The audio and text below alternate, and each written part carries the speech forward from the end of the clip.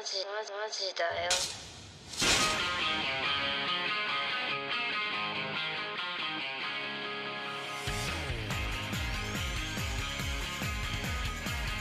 ならなきゃ勝てねえよ。行くぜ。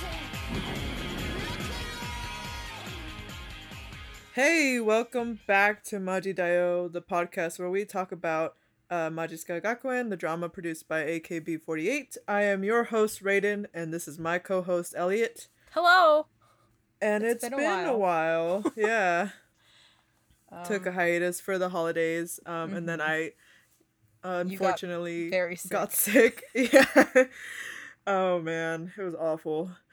But yeah, so we're back with another episode. Episode full of tears. If you're me, at least. I was watching it to take notes, and I legitimately got to one part and started tearing up, even though I've seen this show so many times. But in my defense, I haven't actually watched this show in a very long time, other than, actually watching it to take notes. So don't judge me. Yeah, so I hope everyone had good holidays, good New Year. Yeah. But now we're back, and as always, we always start with some idol news. Okay. And we. Do you want to start? Do you want me to go? I was just gonna say, like, AKB just finished their request hour. But from the date of this recording, it was like yesterday, I think. Mm-hmm. And the thing about it this year was they didn't actually do from 100 to number 1. They only did 50 to number 1 this time. How come? So, do you know? Yeah. Or what? Oh, I was asking if you knew why they picked only 50 instead of 100. I am not sure. Money. Well, I don't know. Like, they've been reducing a lot of their stuff. You know how they've got rid of AK Bingo. They got, they haven't had any like dramas recently, and they've been reducing a lot of their stuff. And I don't know if it's because like a venue space, like they only wanted to rent the venue for a little bit. Maybe. Or I really don't know why it was reduced this year. I mean, they didn't even have Sosenkyo last year because of the scandal with the NGT scandal. Yeah. Not that it's... Well, I mean, it could be just a number of things, really. And I don't necessarily... It might not be necessarily bad news that they did it only 50 to 1 this year. Yeah. Because the other news that I had was that they announced at Request Hour that AKS won't be managing AKB, NGT, or HKT anymore. They're gonna transfer those to their subsidiaries. So that means they'll be working more independently from AKS, and then AKS decided to change its name to Vernalosum or something like that. Something like that. It's like... It's so dumb. I'm curious as to why they've made these decisions.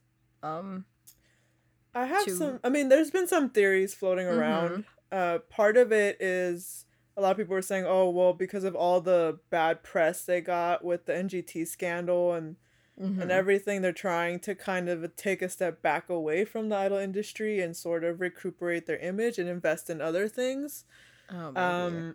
It could be a lot of factors, but who knows, really. I'm interested to see how they'll do now with the groups being more independent. Yeah. I'm interested to see what they'll do. Right. I mean, I know they just announced... Sorry, I'm hogging all the idol news time here, but I know that they announced like their new single, and they announced a new center, and it was Yamauchi Mizuki. I know her by her nickname is Zuki. I think I butchered her real name. I'm dead. But yeah, she's a 16th gen, and I'm really happy that... Yeah, baby. Yeah. I'm really happy that more of the newer gen are getting the opportunity to, take the be in the spotlight. And so I'm happy for her. I don't know her very well. I've only ever seen a couple Twitter posts about her, so I have no idea who she is. But props to her for having the center position. So I'm hoping that we kind of continue this trend, you know, because part of... Sorry, I'm getting really into idol news here, but part of... It's okay. The thing that was a problem, I think, for a lot of previous transitions from generation to generation was that we never got to know any of the newer gens before they were kind of just like, you know, like there wasn't a lot of space for them to have more opportunities to shine. And I'm always open to newer gen having, you know, more spotlight and more opportunities for fans to know them. So I'm hoping that we get, now that they're being more independent from AKS, we get more, just more variety in a lot of things. I definitely want more dramas back. Like, please, I'm begging you. We haven't had an AKB back. Drama in a while. Bring Maji back. It makes me sad. It doesn't even have to be Maji. It can literally be anything else. But I just really want... but I'm partial. More AKB dramas. Or even, like, another variety show. Like, please, I'm begging you. Oh, please. They got rid of AK Bingo, and then they haven't really done much else. No, they haven't. I mean, there's Namusa? Am I saying that wrong? I feel like I'm saying it wrong.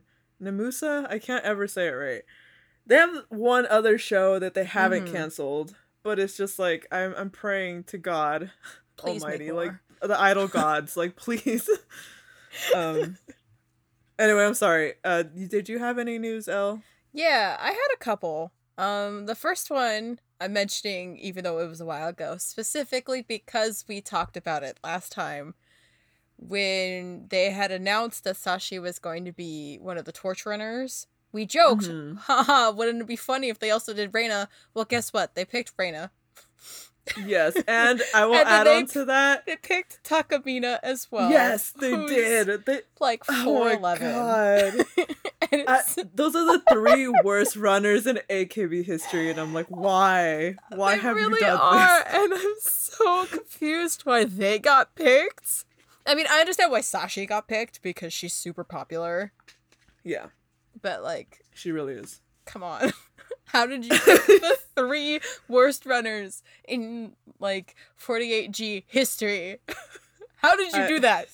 It's so funny. It is so funny. And I look forward to seeing them lag behind everybody else. God, me too. And It'll be definitely at least entertaining. Oh my God. Yes, I'm gonna stay up and just watch the opening of the Olympics just for it. Oh man. God. And then one more thing for Idol News, I guess it's like a part of this maybe new management. They, a couple select members are having YouTube channels now. Yes. They announced that at Request Hour as well. Yeah. How many total? 1, 2, 3. Hold on, I have to count in my head. 5, 6, 7, 8, 9, 10. I think 10. I don't know. I don't remember. 9. Sorry, 9. I had to count. It's 9 of them. One of them's a collab channel. Which is, it's Mion, Nana, her girlfriend, whose name escapes me currently. Yuri. Yeah, Yuri, and then one other person who I don't remember her name. I feel terrible. Oh, it's Mogi, I think. It's Mion's girlfriend. So it's the gays Sorry, channel. I think I butchered Nana's girlfriend's name. It's Yuiri? Yeah, I think that's something more like that. accurate. Yeah, no. I'm sorry. I keep butchering their names, and I apologize.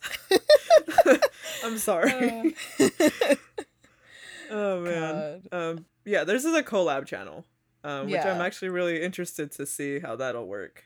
It's the gay channel. Yeah, it's essentially for the gays. I'm thankful. Yeah, same. And then, now that I have a list pulled up, the other people who are having YouTube channels are Kashiwagi Yuki, which is ironic because she's the villain of the episode. Yeah. Yokoyama Yui, which we're both very excited for. Oh my god, yes. As Yui fans, yes, we're very excited about her channel. And I'm expecting there to be at least 5 videos at some point that are just about her cat. Yeah, of course. She has to. Yeah, she just has to. It's just, she's a cat lady in the making. Cat lady. So. And then who else? Oguri Yui, little Yui. She also is getting her own channel. I'm interested to see what she'll do. So proud of her. Oh, yeah, me too. And then Chiori is also getting one, and I'm excited to see whatever she's gonna come up with, because she's fucking hilarious. She's so funny. I want to know what she's gonna do. I know, it's gonna be great. I have high expectations. God, so me too. Hoping that they're met. And I know there's like another S-Key girl and then an NMB girl, right? There's only one more in my list. Oh, really? Yeah. Oh, I thought there was like an S-Key girl and an NMB girl, but maybe I'm wrong. Maybe. If the list I have who knows, it might not be complete. But yeah, well, they're also announcing more later, so... Yeah, eventually, every member will have a YouTube channel. Oh, surprise. God. No. Except the ones that are in the collab, they don't get their own separate ones. They just get to have the one. Oh, man. But yeah, that's it for my idol news, since you did take one of them, which was I don't even remember now. Great, good job, me. Request hour. Yeah, I think so. I think that's what it was. Yeah. Oh, the one where they the AKS one, I think, is the one that you were. Yes. There you go. To, yeah. I am very scatterbrained this week. I apologize ahead of time. Yeah. Okay. So. Okay. Well, we talked a lot about idol news today, but it's been a while, so I figured we'd catch up on some stuff that's happened. Yeah, and a lot of stuff has happened within the past couple of days, so. Yeah, that's true. That's very true. There's been a lot. Part of it because of request hour, and so a lot is to be expected, but yeah. Let's dive into this episode, shall we? Yes. So, would you like to start? I know this is an ep that you took a lot of notes for, and I did not. So, yeah, we'll let you take point on this. Okay, so the episode opens up in a flashback of a fight between Yuko and presumably a group of people, but most notably Sato.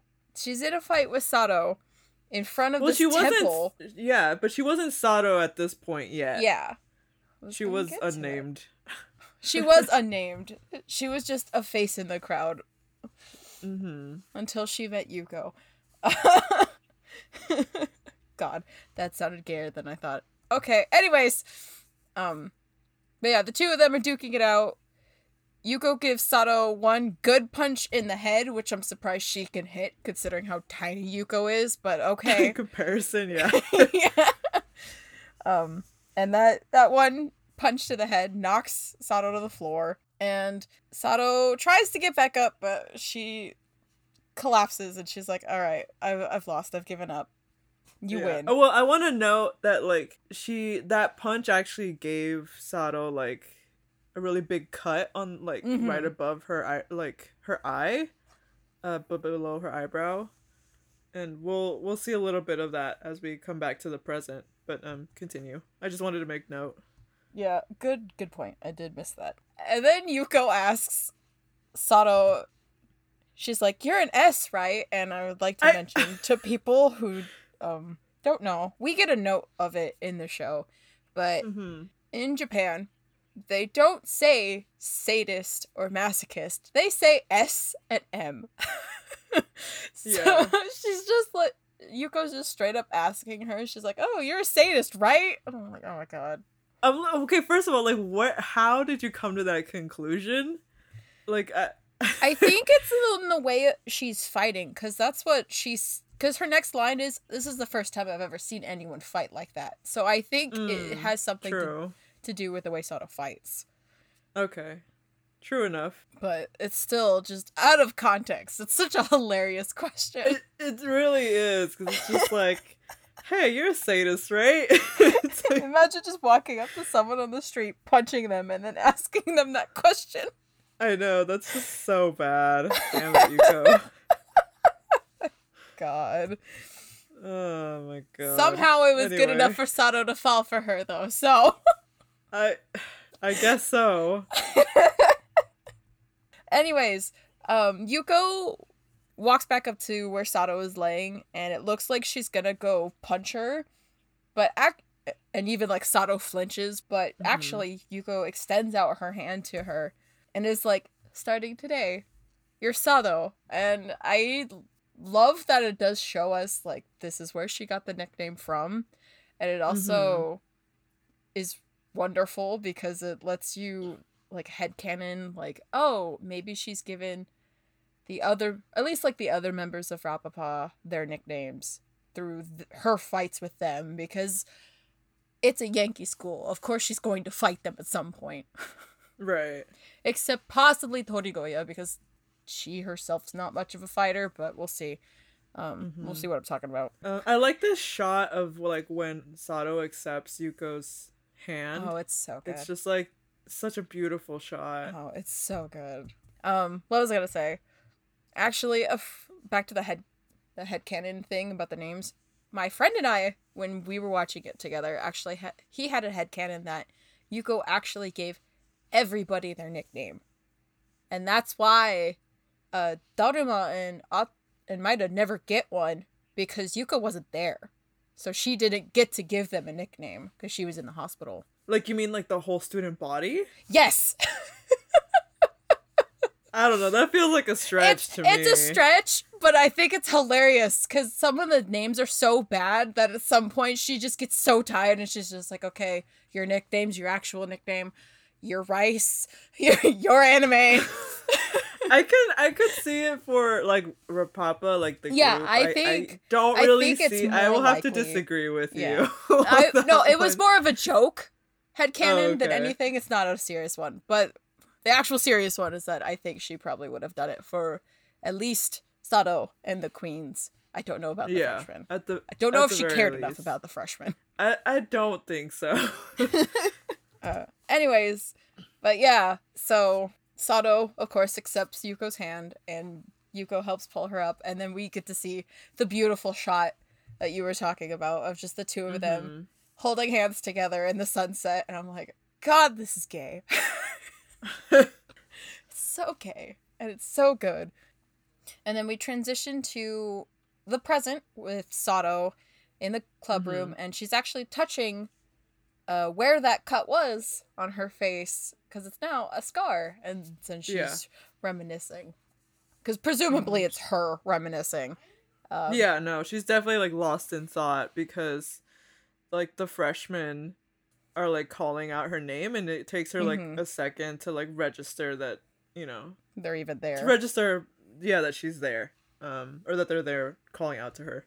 And the freshmen are like, they're asking like, hey, like, is Yuko coming back? Like, where is she? Oh wait, no, they present to Sato like a box of taiyaki, which is like a, if you don't know, it's like a fish shaped like pastry, usually like made with like a particular batter. Some people make it with pancake batter, some people make it with custom batter, and it has like a filling inside. And so they're presenting like this little box of taiyaki that they bought, and like they're like, hey, we bought this for, you know, for Yuko, and is she here? Like, you know, they're asking Sato questions about her well-being, about Yuko's well-being, because they're curious as to if, you know, she's gonna be okay. They're sort of like, oh, like, Sato tries to reassure them and is like, yeah, like, she's fine, you know, like, everything's all good, to, you know, have that like united front of leadership is fine, like, don't worry. And they mention like, oh, let's take care of like the transfer student, you know, like before she gets back, because at this rate our reputation is gonna be, you know, tarnished. And the one that's holding the taiyaki box, I can't remember her name. What was her name? It's not Rice, is it? No, she's one of the other ones. One of the freshmen who's holding the box of taiyaki. She's like, why don't we just let Maida join us? She's pretty strong. Might be Jumbo. Jumbo? Okay, Yeah, I think you're right.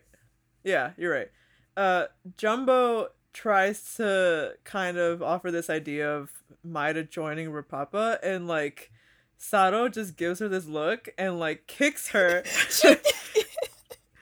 And the taiyaki just goes flying everywhere. It's so funny.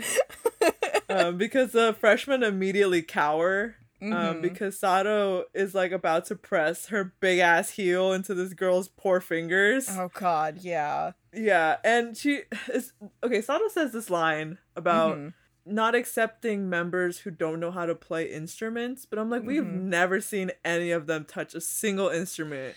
You're up right. until this point. So I don't. We don't see any of them actually touch any instruments. The only people.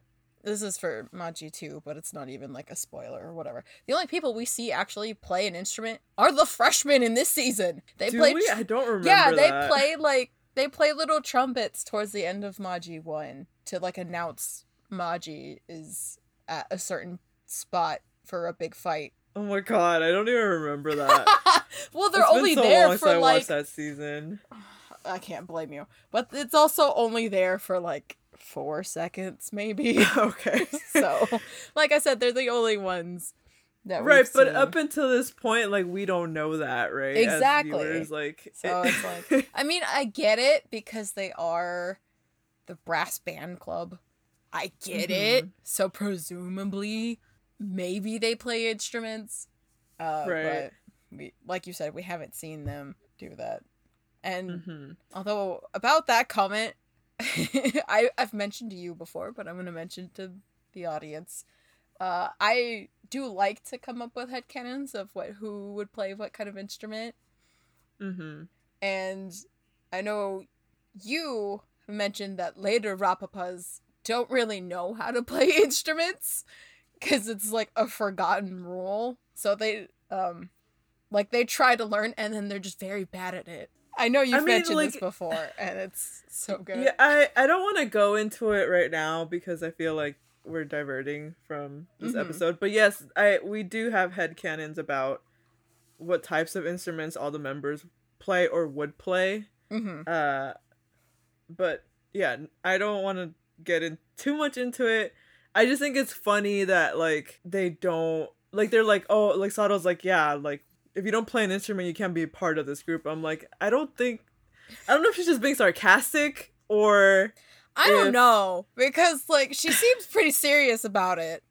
Yeah, that's what kind of throws me because I'm like, I haven't seen y'all play a single instrument this whole time. There's literally a guitar that's not even in a case, just sitting right next to the bench where the queens sit. And it's like, you guys don't even know how. Like, the actresses don't even really need to know how to play guitar. They can just hold it and just pretend they were playing and then put it away. Exactly. And that's kind of one of the faults I find in this show. And we get this a lot more in later seasons. But it's like, it tells you all this information, but doesn't show you any of this information. Yeah. And you're wondering, like, is this really true? Like, I don't, it's one of my main complaints, but yeah, I don't know. I know this can be like a throwaway line, right? And yet we've spent like it kind of bothers me talking about it. Yeah. Yeah. Anyway, Sato almost like breaks this poor girl's finger. She starts reciting like very cringy poetry. And like the freshmen like get this look in their eyes. They're like realizing like, oh, we recognize that cringe. We recognize that terrible poetry anywhere. Yeah. God. And Sato's like, yeah, the time has finally come, and they go into this like dramatic like stuttering of like the phrase death sentence, and then we're flashing between the freshman Sato and like this dark alleyway. So funny. And we get more cringy poetry. It's okay. Them being dramatic is perfect because this person they're talking about is incredibly dramatic. I never realized until rewatching how, one, cringy the poetry is, and two, how dramatic she is. Like, oh my god. I mean, I get it. She's like a teenager, but it's just like true. so she funny is a to teenager. me. Yeah, no, this is to be expected, and I'm all for teenagers being teenagers, and that's fine. I just think it's really, really funny because she's so serious about it. Because we get this shot of Black, and she's holding up her necklace of like Jesus on a cross. Yes. And I'm just like, okay, Black, confirmed Catholic, I get it. But it's just so funny because she's so serious. Like, she's taking herself so seriously in a way that only a teenager could. And I just think it's so funny. I find it so amusing. It's hilarious. And now that we're talking about this actual shot of her in the alleyway, and she starts bringing the cross up to her face, I can't help but every single time, because she touches her face with it, every single time I see this, I keep thinking she's gonna stick one end of the cross into her nose. Oh my god. Because it's like right below her nose. And I'm just like, oh my god, no. I'm dead. That would have been funny. That would have been hilarious. But no, she's just like putting it to her lips, like kind of kissing it, I guess. Yeah, I don't know. Sort of. And then we get to the theme song. Yeah, we get to the theme song. Do we get a new...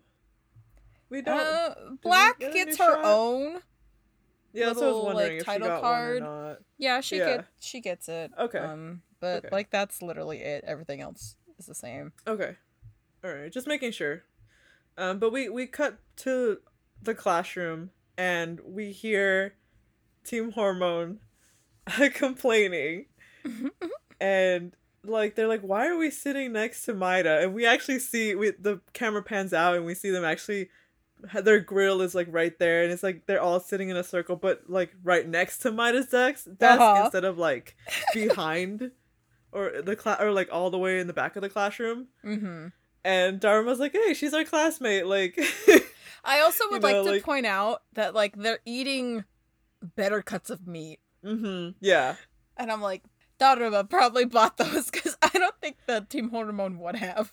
No, and she's actually fighting. Yeah, she is, but she's actually like starts fighting Mukuchi for like a bigger piece of meat on the grill, and Duruma wins out, but like Mukuchi's just like, this bitch, dead ass, like not like happy about it. Yeah.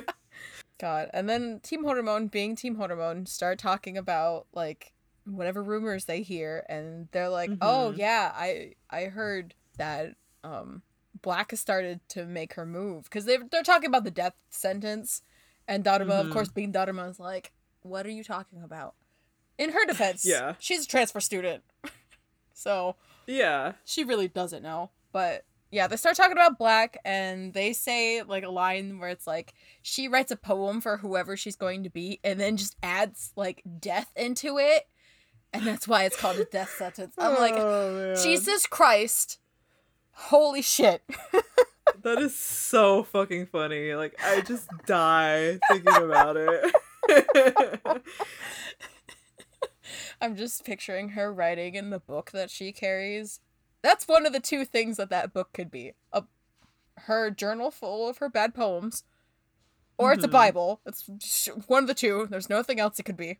But it could be a Bible. I think it's a Bible, isn't it? It looks like a Bible. Yeah, we can't tell because it kind of just has like a plain red cover. There's no like writing on it or anything. That's why I'm like, it could be one or the other. Maybe not. It's probably a Bible. Yeah. I go between the two, but I like to think that it's a journal full of her cringy poetry, and so I'm just picturing her writing, and then she's like, she scratches it out because she's like, there's not enough death in this. Hold on. Oh my god. Oh man. God. But yeah, Hormone's like, oh, Maida might be in trouble this time, and I'm just like, you guys have said that every single time. They really have. Nothing has happened to her. And then Dharma goes into like manager mode again. She's like, there's no way she can lose, and like she's like, sorry Maida, they're overreacting, and I'm just like, oh my god. Oh god. And then Maida does like one of my favorite things she's ever done. And that's not, like, a serious thing in any of these episodes.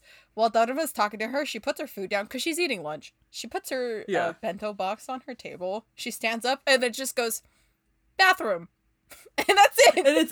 And it's funny because the translation says bathroom, but what she really actually said was unko, which is shit. So that's really all she said. Sorry, that was probably really loud. Just a warning. I mean, okay. Just a warning for you later. Yeah, gotta edit that out or edit it up. Yeah, but it's so funny because like she's literally just gotta go shit. Like, instead of Sonic's gotta go fast, just gotta go shit. Oh my god. Oh god. Yeah, but I just think that's so funny. So I mean, like, I guess funny. the translation would be I have to go to the bathroom to go take a shit, but she really only just says one word, and that is shit. That's and it's so funny. probably like the best line. Maida's best line. God, I kind of wish that ever. they had just said the word shit instead of bathroom then. Because to us, just reading bathroom, I don't know, I found that funny, but that's even funnier. Yeah, and I mean, you wouldn't know if you don't know the language. Yeah. I mean, I barely know it. I mean, I butcher their freaking names all the time, but like I know that word, and I know what she meant. And there's some translations that I've seen from this episode that do actually say that. Okay.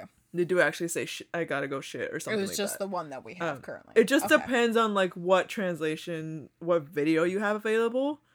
But yeah, it's just implied that she had to go to the bathroom. And the scene cuts to commercial, and it's nighttime.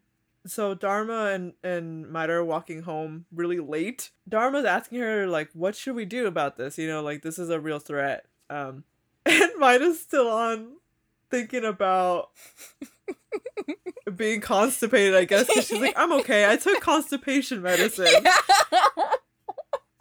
And it's I just love this so much.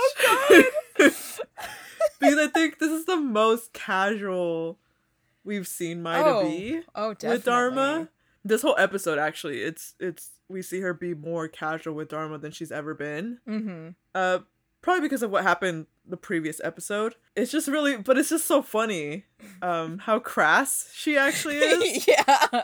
We go from like super quiet, doesn't talk at all, to I have to take a shit. I'll be back. Well, I mean, like, she's still, like, we talked about this before, but like all in all, she's still a Yankee. Yeah, this is true. She is still a Yankee. You know, I just think this is it's just hilarious. parts of her Yankee self kind of coming through, and I just think it's great. I love it so much, and I appreciate it a lot.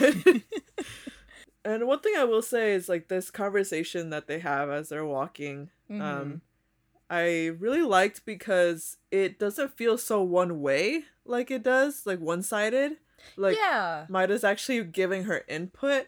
Because Dharma's actually kind of being very honest here. She's like, you know, like the other day when we fought Shibuya and you told me that I won and you accepted me as I am, it made me happy, but like I'm still worried about you because I don't feel like I'm strong enough to handle the people that target you. And Dharma's being very real about her weaknesses and her fears here as well, and I really like that because Maida's just like, well, I trust you to deal with it. Like, whatever happens, like, I'm sure you can handle it. Sorry, I'm getting ahead of myself here. Because they actually get interrupted in their conversation. Like, it's funny because they come down the stairs and, like, this very obvious gust of wind blows through. And, like, and there's this, like, newspaper trash is, like, lifted up and everything. Yeah, and I have to mention that there's, like, shadows on the wall, but they're obviously, like, edited to be too dark. Yeah. It's so funny to me. Because it's just like, there's suddenly just like a pitch black section of the wall, and it's like, gee, I wonder if something's there. But then they stop and they start hearing someone start reciting more cringy poetry. And Daruma's looking around like, who is that? What's going on? And then it cuts to Maida, and she's just standing there with one of those very obvious dark spots behind her, and we just see Black walk out of the shadows as she continues talking, and Black actually tries to punch Maida, but Maida moves out of the way in time, Mm-hmm. which is impressive considering how fast Black is. Yeah, no, it is pretty impressive. I mean, actually, before we talk about this mini fight here, well, it's not even really a fight so much as it is a threat, but it's just like I really like the shot they took of like, I know that they intentionally blacked out where Maida was standing, but like we get this like one shot of Black's eyes with just like that slit of light on Black's eyes. And it's actually a really nice shot. It's really good. I do actually, I know I made fun of it, but I actually do like this scene a lot. I think in my notes I called it a confrontation, not necessarily a fight. Yeah, no, definitely not a fight. But I really more like a warning. Yeah. Or like a call out. But I really do kind of enjoy it, even though it's like, well, she's obviously standing there because it's too dark in that one spot to be real. But I still think it's really good. Yeah, I agree. It's a good way to introduce Black. Yeah. I actually paused the scene, and I'm looking at this one shot of where they've darkened it, and it looks so obviously like post-edited, and I'm just like dying how I did not notice how very, very obvious this was. It's so bad. Oh man, it's so funny. It is but funny. A product of the times. Yeah, that was 10 years ago. So yeah, God, that's wild. 10 years old now.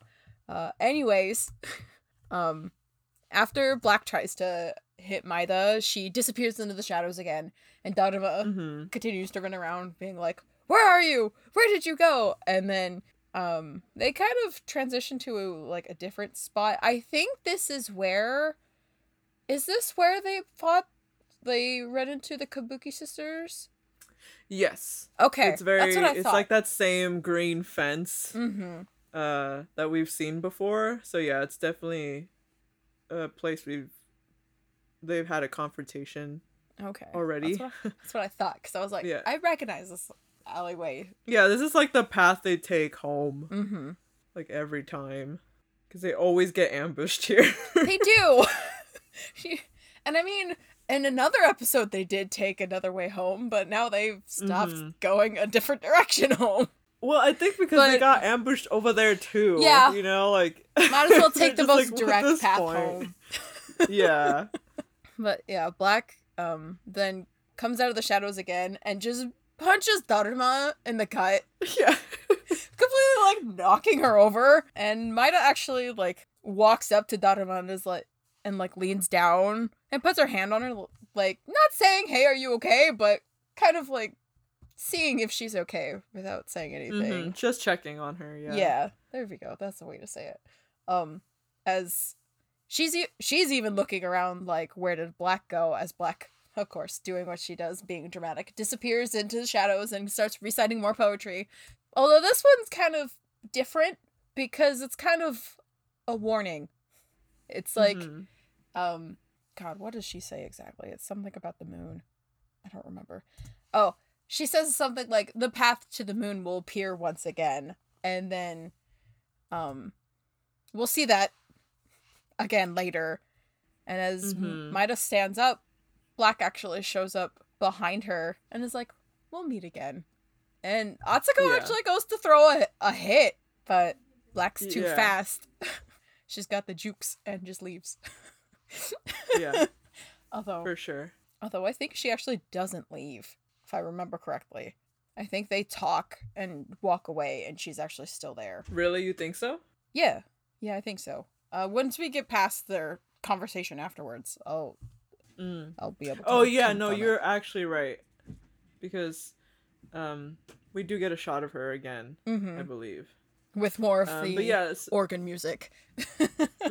Yeah. Very Phantom of the Opera-esque music. Oh, so definitely I could feel like Phantom of the Opera inspired Black's character as a whole. Yeah, I could see parts of it. Back to what we were talking about, how like Daruma's like, "Oh, this is really bad." Like when Black finally leaves him alone and Daruma has to get up. And she's like, "We got to do something about this." And Atsuko's like, "I don't care." But Dharma actually brings a good point, and she's like, you don't care, but it matters to them. It matters to Rapapa that they have to defeat you.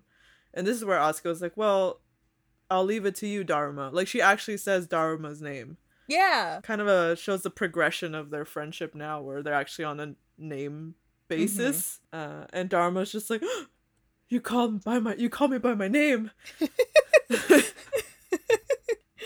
She's so excited about it. It's cute. And you're right, Black does appear as she watches them leave. I can't look at this scene where she walks out of the shadows anymore, because there was this one video I watched where it was a crack pair between her and Okabuki, and they used this clip, and I can't fucking unsee it now. It's the worst! Stop. Oh man, we should do an episode about music videos for Maji, because they do exist. They do exist. They do exist out there. I hope most of them are still up, because it's been a long time, so I don't know if some of them have been taken down. I've seen a couple still around. Good. In the year 2020. But yeah, we could probably just do like a mini bonus episode thing with it. We will be doing some bonus episodes talking about stuff that we didn't get a chance to cover during these eps. So at the end of the season, we'll be releasing those. So look forward to that. Yeah, it'll be fun. So we transition to day now. We cut to Yuko saying, "Oh, it's like nice weather." She's wearing this like cheetah print jacket. When we called her old, we're not kidding, because not only does she act like an old man, in most cases she dresses like an old man, but in this case she's got an old lady jacket. She's got the like sweats to match it too. Yeah, she's got like it's a set, that old lady look. Yeah, it's a whole set. It's so funny. It's ridiculous. It's so funny. I don't think we see it in this episode, but maybe it's in a later episode. But she has cheetah print slippers. Does she? Yes. I don't remember that. Yes, it might be a later episode. It might be. I think it's episode 9. It's weird that I remember that so specifically, but I think it's episode 9. I think it's because I was freaking out about it, because I was like, "Why do you have cheetah print? You're 17. Stop." I'm dead. Anyway, Yuko is actually talking to somebody, and she asks, "Hey, you want to go into town for a little bit?" And the camera pans out, and it's Maida who's folding laundry. Doing her job. And Yuko's trying to convince her to come out with her. And Maida's just like, "I'm working, bitch. Like, what? What you mean?" She's like, "I have a job to do." And Yuko plays this card of like, "Well, I guess I have to go alone. Oh, lonesome me." God. And somehow this gets Maida to stop and turn around and look at her. Yeah. And then Yuko gets this dumb grin on her face, and then it immediately cuts to the arcade where they're playing games together. Yeah, it's so funny. I'm like, damn, Maida, you're going soft. It was Dharma. She did it to her. I know. Well, now we're getting to the part where I did all that stupid math for. Hold on. Let me find it in my notes. I'm dead. Elle decided to actually do math. Can you believe? This isn't the first episode. I've done math in other ones too. This one I just did more research for. Oh my god. Okay, so how we transition from the scene on the roof of the hospital to the arcade is that after Yuko gives Maida that grin, it cuts to this plastic fat guy as he's a part of an arcade machine where you're supposed to punch it, and it tells you how much force you put into it. I'm gonna note that now before I start pulling out numbers that this is an arcade machine. It's probably very inaccurate, but I'm making my more than likely, but I'm gonna make my assumption for math reasons that it is accurate, even though it's probably very not. But Yuko does a punch first. I also like to note we didn't see the punch, but knowing Yuko, she probably put her all into it because that's Yuko, and that's just I think she's a character that goes from 0 to nothing, and there's no in between. After she punches the guy, it gives her a number of 133 kilograms, and that's 103 kilograms of force. So for us in the US, I was like, all right, well, I have to find a different number. I have to figured this out. So for her, that's around 293.2 pounds of force. What the fuck? If you want to go scientific, that's about 1,304 newtons. I know you probably don't understand what I mean, but I don't understand. it's okay. I'm gonna keep going. I was a humanities major, man. I don't know shit. I'm mentioning the newtons because I have like reference points to describe how strong that these are. And they're in newtons. Oh my god. So that's why I mentioned it. And then she turns to Maida and she's like, okay, it's your turn. And then Maida does like this kind of sort of half punch because she's not trying very hard. She's not interested. But she does punch the guy and her number is 138 kilograms. I would also like to mention that before Atsuko tries, Yuko looks at her number and is confused. She doesn't like the number she sees. No, she's actually very disappointed with her results. Yes. So, for Maida, hers in pounds is about 304 pounds of force. Oh my god. Or, I'm gonna go full scientific. That's 1,353 newtons of force. And like I said, that's her just bullshitting it. She's not actually going her full force into it. I would love to see whatever bullshit number they could have come up with that. Anyways. Yeah, this is ridiculous. It is ridiculous. I would like to mention that one of the resources I looked at, it said that the study was done with 12 black belt karate masters, and they were averaging the force behind their punches, and their average was about 325 pounds of force. So, I think the highest was like 800 something. Yo, that's batshit insane. Yeah, but remember, if this is, this is an arcade machine, but if this is an accurate arcade machine, they're high school students who have no, like, formal training, so that's kind of frightening. Yeah, no, this is very frightening. It's no wonder, like, Yuko has, like, novella sickness or whatever if she took enough hits to the head. Oh, yeah. With that amount of force. Like, can you imagine? Can you believe? I'm dead. I literally... This is so dumb. This is why I wanted to mention it, because it's so bizarre. I was trying to find the numbers for, like, a teenager their age, and specifically a girl teenager, but I couldn't find anything because apparently any records that are there are either trained professionals or men, and so that didn't help me at all. Insane. Thank you for that. You're welcome. Science lesson. Math lesson, I don't know. The only way you'll enjoy a science lesson is if it's Machi related. So. Oh man. So we cut to Maida, like, looking behind her, and Yuko's gone, so she didn't even, like, stick around to watch the results. Mm-hmm.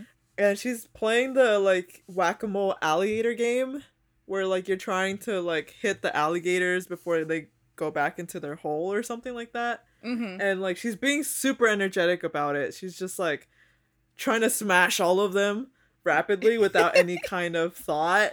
Yeah. And she tries to pull Maida into play, and Maida just slowly is, like, tapping them with very, very much disinterested in this game.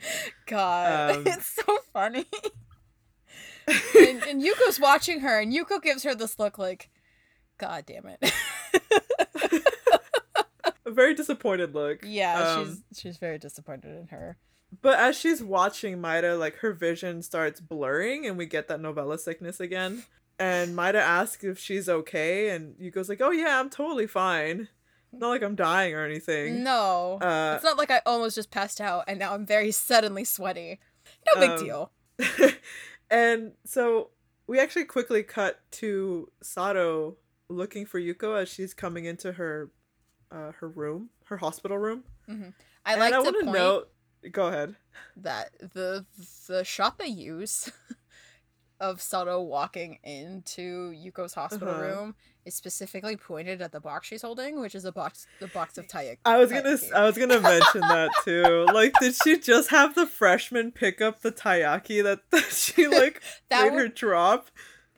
That would actually be so much funnier than what I was thinking. My thought was like, oh, she went and bought another one, but that's even funnier, and I like that. No, option. I don't think she went to buy. I think she just told her, "Hey, pick this shit up now," and then like took the box away. That's so funny. Anyway, so she comes in and she's calling for Yuko, and Yuko's not there, obviously, and. Like the married couple they are, like Sato so like puts the box down and starts starts folding Yuko's laundry. Oh my god. Yeah, it's so funny. Oh my god.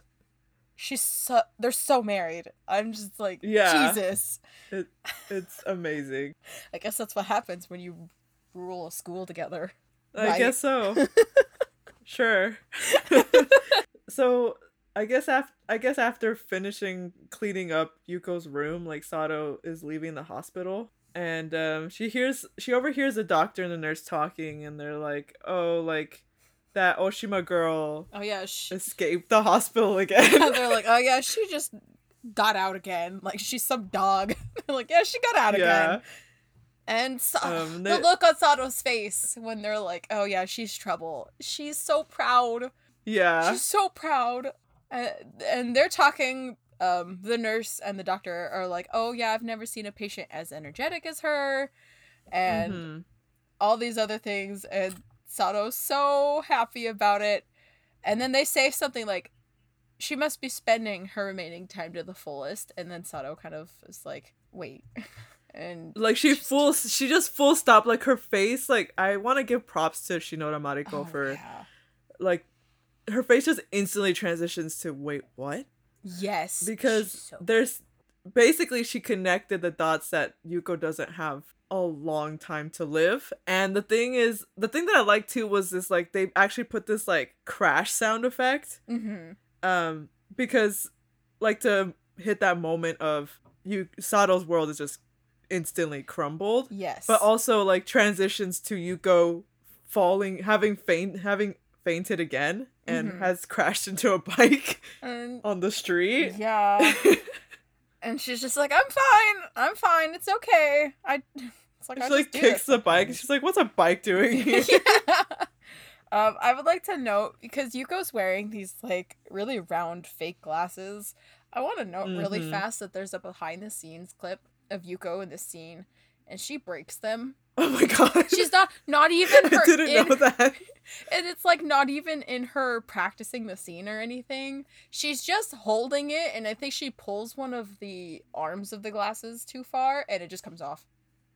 And then she's like, oh. It's so funny. I'm dead. It's so Yuko, funny. no. Don't break the props. We don't have a budget. Don't break them. But yeah, so Maida asks, oh, are you okay? And Yuko's like, yeah, I'm fine. And Yuko's like, I didn't expect to actually win anything. And she's making Maida like haul like this giant elephant. It's so plushie. Yeah, it's so huge. Maida has to give it like a hug to hold it. Yeah. It's so funny. And they're actually walking past the set of stairs, and the camera stops following them, and we actually cut to Dharma, who's actually sitting on those stairs. But they cross paths but don't see each other. Yeah. And it looks like she's eating something as she's looking at her very dated flip phone. Oh, there's so many flip phones in this episode. There's so many. Yeah, it's so many. It's so funny. And she's reading, I guess, is it a horoscope thing? I don't actually know a fortune telling thing. I think is what it is. I'm gonna be honest, I'm not too sure. I don't think it's a horoscope thing.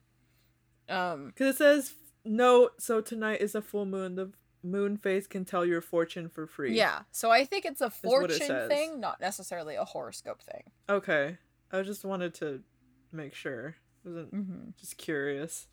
But she's reading it as she's remembering Black's words about the moon will appear again. And so she is thinking about like what Team Hormone also said about Maida being in trouble. And she goes to like to eat more of what is her takoyaki, not taiyaki, takoyaki. Mm-hmm. And then she's like trying to pick one up, and then she looks and there's like nothing there. And then she looks behind her, and Team Hormone is all like have snuck up behind her and have taken all her takoyaki balls. Yeah, they all eat one. And Donna gets so mad. She starts shaking Unagi like, "What have you done?" Yeah, she's so Spit offended. it out! Spit it out! It's so fucking funny. And I like to think of it as them having revenge for all the times she's stolen their food. Yes. Yes, that's so but good. Hormone approaches her and she's like, "Hey, don't you know takoyaki is better? It tastes better when you eat it with friends, and share it with them." Mm-hmm. Look at them acknowledging that they're friends. I know, unintentionally so. Yeah. But it kind of gives Dharma an idea, and she lifts up her phone again and she's like, "You really think so? Like, things are better with friends?" And the gears in her head are turning, as we cut to Yuko singing or humming, I should say. No, at this point, this one she's actually singing. The first she's time we actually saw singing. her, she Yeah, was you're right. singing. You're right. We get this song so many times. It's just like Yeah, we get it a lot. In I this tend to episode. forget what she's doing. But yeah, so we cut back to Maida and Yuko, and Maida's like, "Hey, isn't it time to go back to the hospital?" Who knows how long they've actually been out. But Too long, Yuko's like, probably too long, yeah. And Yuko gets this smile on her face as she's just like, "Oh, we're going there," because she's gonna take Maida somewhere. And Maida's like, "Where are we going?" And she's like, "Oh, the main event is starting now." Mhm. And it's super vague, and I'm just like, that doesn't mean anything, Yuko. God, I know. Yeah, but she actually goes back. We don't see her going back to singing because it changes to the Rapapa Club room. But she's continuing to sing Sakura no Shiori. And Yeah.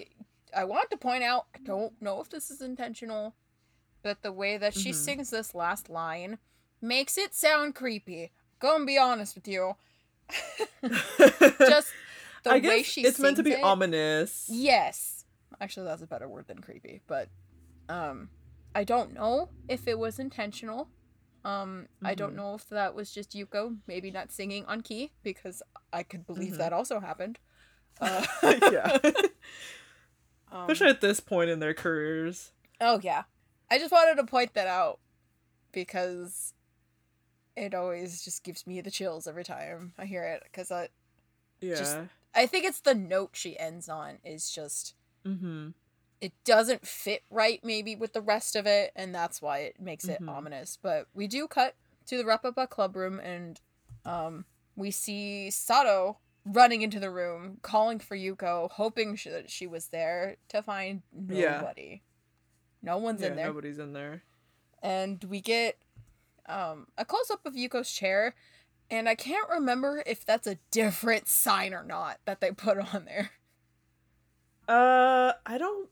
It might be, it might not be. I'm not quite sure. Yeah, I don't remember. I can't read Japanese. I can't read kanji to save my life, so I wouldn't be able to tell you. But regardless, I like that they actually just put that sign back on. Yeah.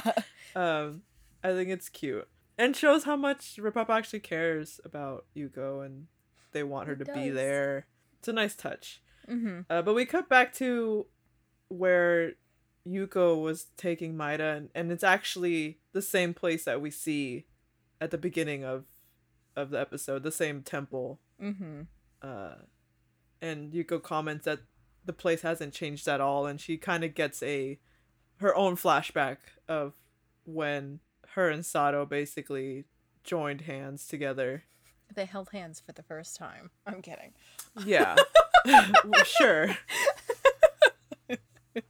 But Maida actually asks, like, what is this place? And Yuko, while she's having that flashback, she's like, you could call it a starting point, as we see that flashback.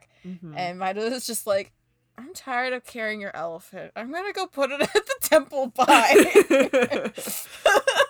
I'm tired of your vagueness. Please explain I'm tired of things your to shit. me. Stop being vague like an old person. Please just tell me the truth.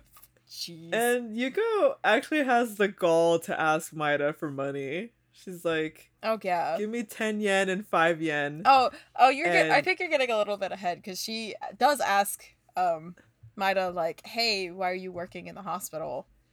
That's right. She does ask her questions first. Yeah, that's true. That's true.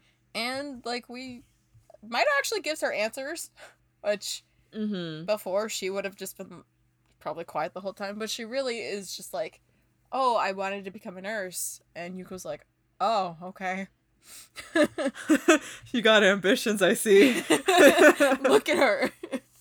She's got goals. She's got ambitions. Yeah.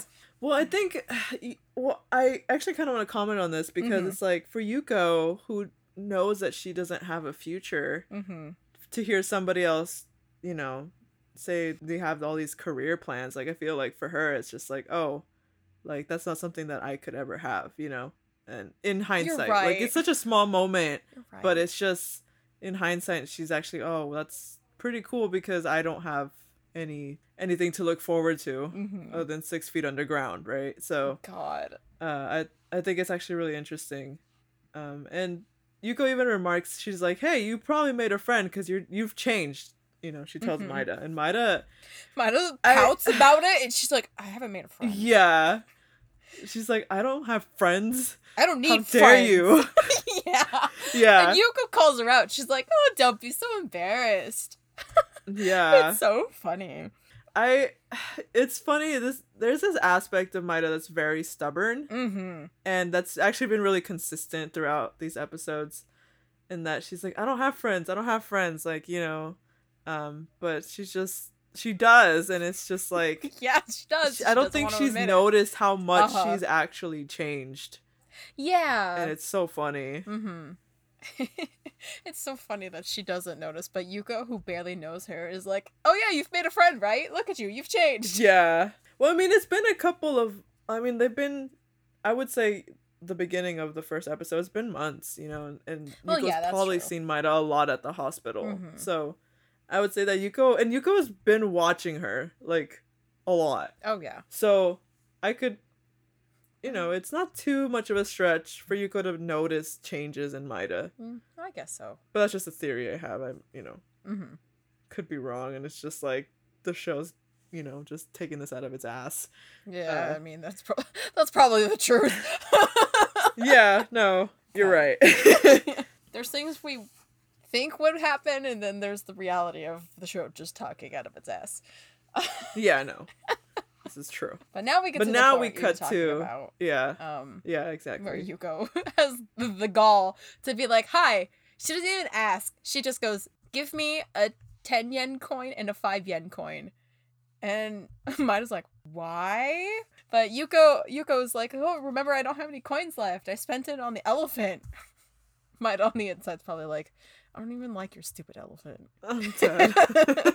But she still gives her the money, and Yuko runs up to the temple, throws the money into the... God, there's a name for it, and I'm blanking on the name for it. But there's like this tray behind... Oh, right, the offering tray. There you go. But she throws the coins into the offering tray, and then very vigorously shakes the bell. and then she tells Maida, hey, now it's your turn.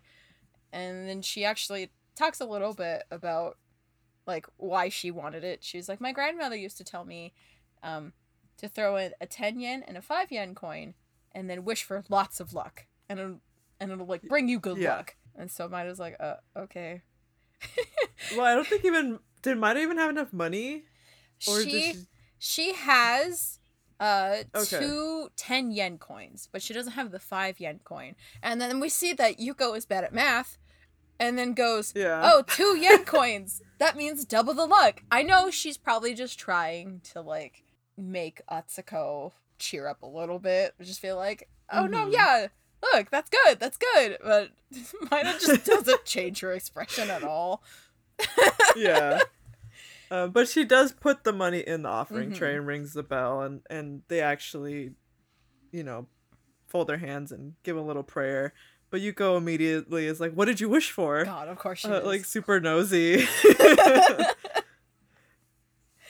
God. And God, Maida gives like the best expression as she's turning around and walking away. She does. Because she gets really like wide-eyed about it and is just like, oh my god, I'm leaving. Bye.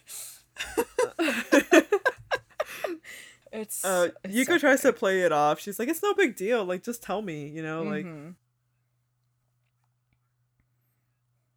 I'm actually surprised that Maida relents to her request. Yeah, me too. But she does. She's like, I wish that I wouldn't have to fight anymore. Mm-hmm.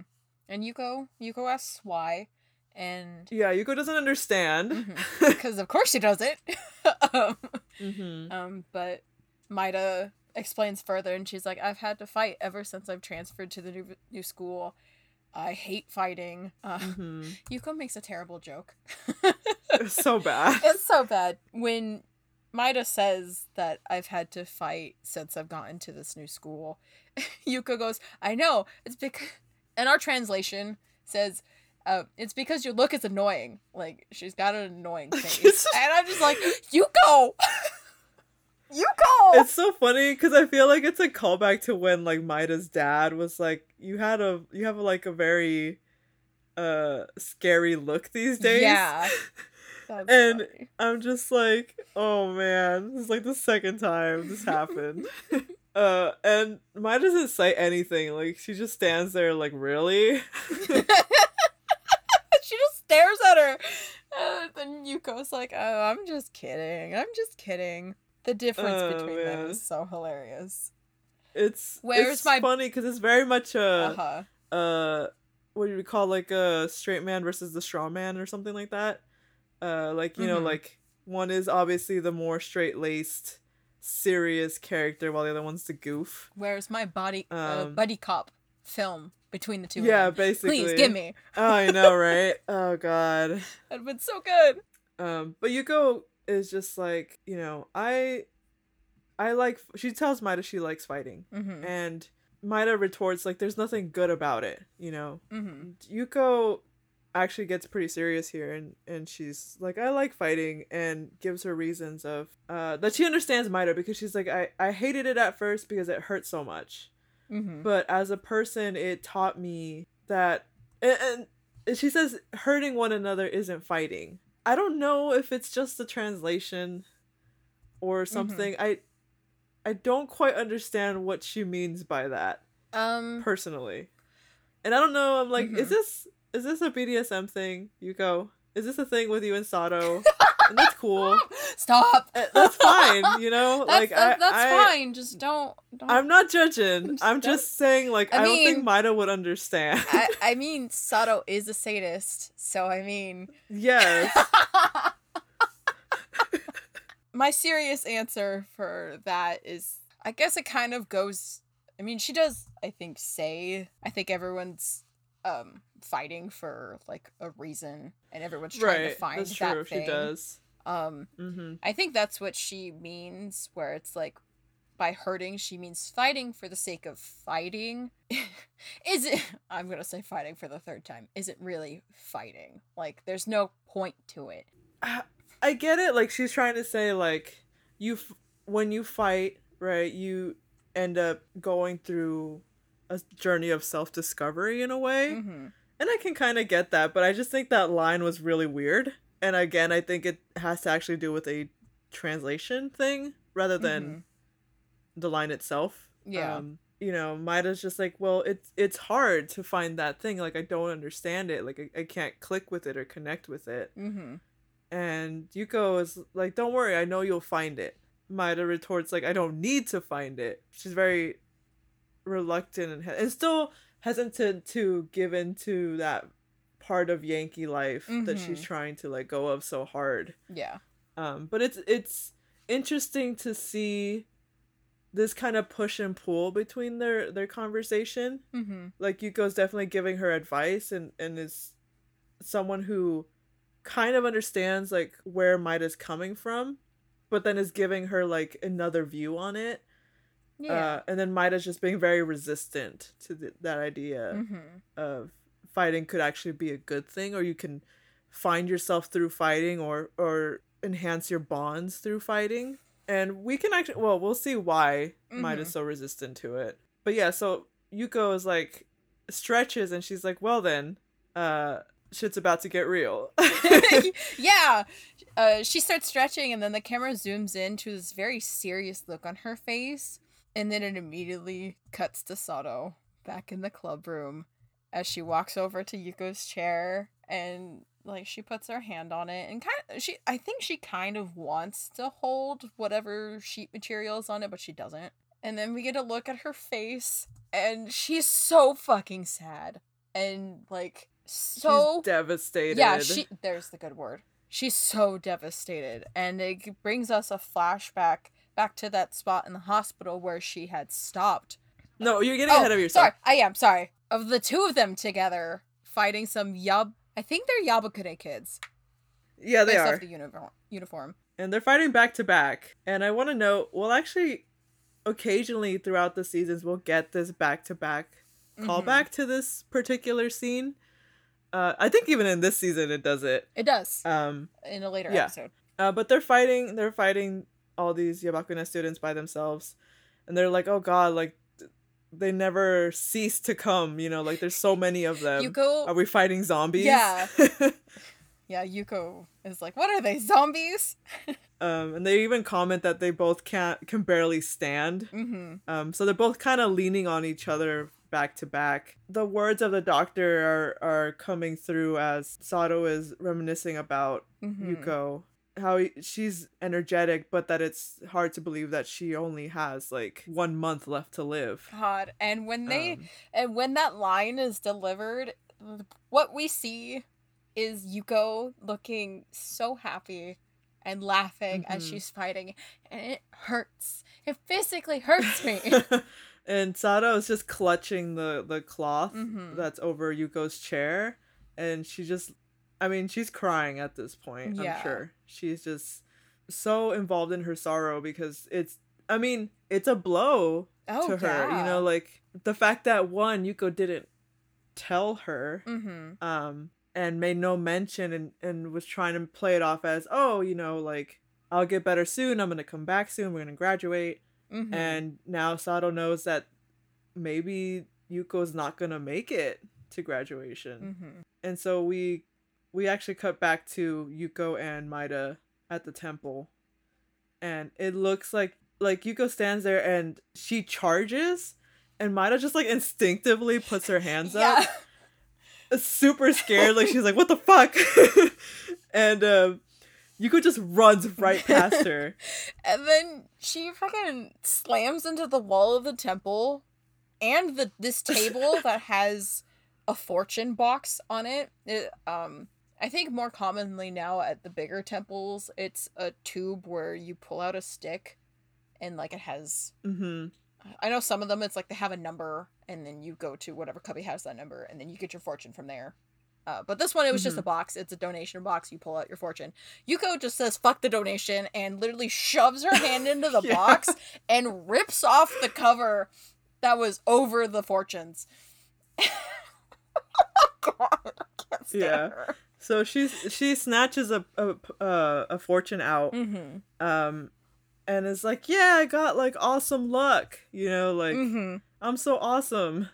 And she's like, go ahead and pull some out for yourself. And Maida's just like, oh, okay. And like trails after her and like picks, like she actually gives a donation. Yeah, she does actually give a donation. And she pulls out a fortune. And I think hers is little luck. Like, yeah, small luck. And Yuko like laughs and she's like, you lose. Haha. And it's so funny because it's like so childish. Yeah. I kind of wanted to mention this earlier when we were talking about her being like, what are they, zombies? I noticed she kind of like acts like it's a game, fighting and she does. Life a little bit. And I guess that does play into her, like, how she can be childish sometimes. Yeah, so she gives Maida back she gives her back the cover. And it's just like, yeah, okay, let's go. and Maida's just like, okay. And she like puts the cover back and picks up the big ass elephant. And Maida actually turns and she hears Yuko singing. She's like, what's that song you've been singing? You know, like curiously. And she's just, Yuko's just like, oh, this is the song that we sing at graduation. Mm-hmm. I think she even says it's like her favorite song too. Yeah, I think she does mention that. And then she actually mentions, oh, there's a month left to graduation. And that's when everyone watching the episode's like, oh, fuck. Yeah. Is she going to make it to graduation? Which sucks, because that's the question. Right afterwards, she's like, I'm excited, and then runs off screen, and we're like, oh no. And we actually get this shot of her fortune that she had pulled out, because we didn't see it initially. Like, she didn't show Maida. No. Right? And we don't see it. I think Maida actually kind of does try to look at it, but she doesn't show her. Yeah. Because we actually get a shot of it, and it says terrible luck. Yeah. With this very ominous sound in the background. So it's very much Yuko in a lot of ways a very tragic character. Because obviously this is someone who's full of life, someone who has a lot of energy, who is just bright, and even though she's a Yankee, right, even though she fights, like, she definitely brings a lot of people happiness and joy, and like, it's just a very good person all around. But this terrible thing is happening to her, and it has nothing to do with like karma or anything. It's just, that's just how life is sometimes, and it's just kind of very tragic. And it's like, I don't know, to me it hits harder because she's a child. I think about it sometimes. She is like, essentially a she kid, never will get to see adulthood. She never gets to even experience her 18th birthday. Yeah, she'll never grow up, essentially. And it's very sad. It's very tragic. Yeah, it's just, I don't know, it's just so sad if you really think about it, about how her life was just cut short. So we cut back from commercial, and it's nighttime again. And Dharma's on her phone, and she's, I guess, waiting for a message. Or she's rereading whatever, like, fortune. I think she's waiting, because it kind of looks like her phone's closed. Yeah, no, she actually, she snaps it shut. And seems to be waiting for something. And we pan away from her to the moon briefly, and then back into, like, these very big shadows. And, like, most of the screen is black. Yeah. And, Black herself comes out, we just see her eyes. Like, we don't see much of anything else, but she's coming out of the shadows. And we cut again to, actually we didn't cut to commercial. We cut after this, right? And then we come back from commercial. We were close. Yeah, we were close. I'm getting a note confused. But yeah, so we cut actually to Yuko and Maida coming back to the hospital, and Yuko sees that the doctor and the nurse are actually right there, and she like immediately stops, and Maida's just like, oh, what's going on, like what's happening? And Yuko backs him into the hallway out of sight and tells Maida like, hey, like, it's all good now, you can peace out if you want. I'll handle she's like, you could go home. Yeah, you can go home. And Maida immediately picks up on the fact that Yuko lied and didn't actually get permission to leave the hospital on her own. God, and Maida has like the biggest look of like, what the fuck? Yeah, she looks so betrayed. And she actually leaves the elephant there too. She's just like, take this then, and just like walks away. Yeah. I mean, in her defense, I kind of understand why she would look so betrayed. I mean, other than Yuko lying to her, but because she does work there. Yeah. And, like, she could get in trouble for... They could be like, hey, you took out this patient without permission. They probably won't, because they've mentioned before Yuko has left on her own. Of her own devices. Yeah, they probably wouldn't suspect Maida, of all people, to sneak out with her. But yeah, it could actually be like, Maida's also like, dude, like, I could have majorly gotten in trouble for this, or fired from my internship here. Exactly. Like, it's a big deal. But Yuko, like, just watches her go, and, like, the smile kind of, like, fades from her face, and she just leaves the elephant in the hallway, like, doesn't even bother, like, yeah, she doesn't bother picking it up. I mean, in her defense, if she is, like, gonna try to sneak back into her room, a giant elephant like that is gonna give her away. That's very true. And that's also why I think like she left it there, because the next scene over, she goes into the room and clearly like kind of tired. Oh yeah. But like out of her line of vision, we see this white fur coat, and we know it's Sato's.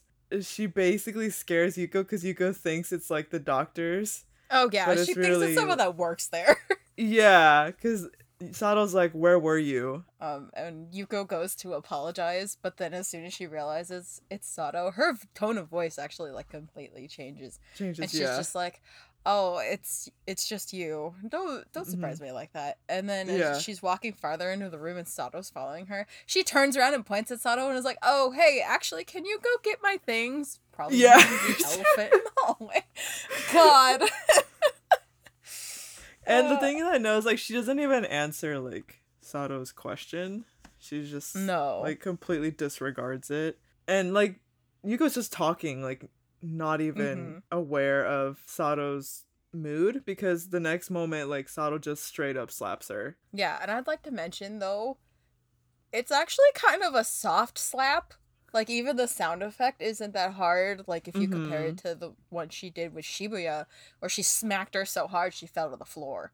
Yeah, no, it's definitely not a slap, like, to hurt Yuko, or to, like, do anything, or, like, force anything onto Yuko or anything like that. It's just very much a slap of, like, I'm hurt. And I don't know how to express it other than physically. I mean, they are Yankees, so that doesn't surprise me. And, you know, Yuko is shocked. She's just like, oh, yeah. Like, what? she smiles almost as if it's like, is this a joke? You know? And she takes a look at Sato's face, and Sato looks literally devastated, like, still on the verge of crying. Yeah, her lip starts trembling, and it makes me so sad. Yeah. And Sato actually, she apologizes and like practically runs out the room. Yeah, she has a look on her face before she apologizes, like she's realized what she's done.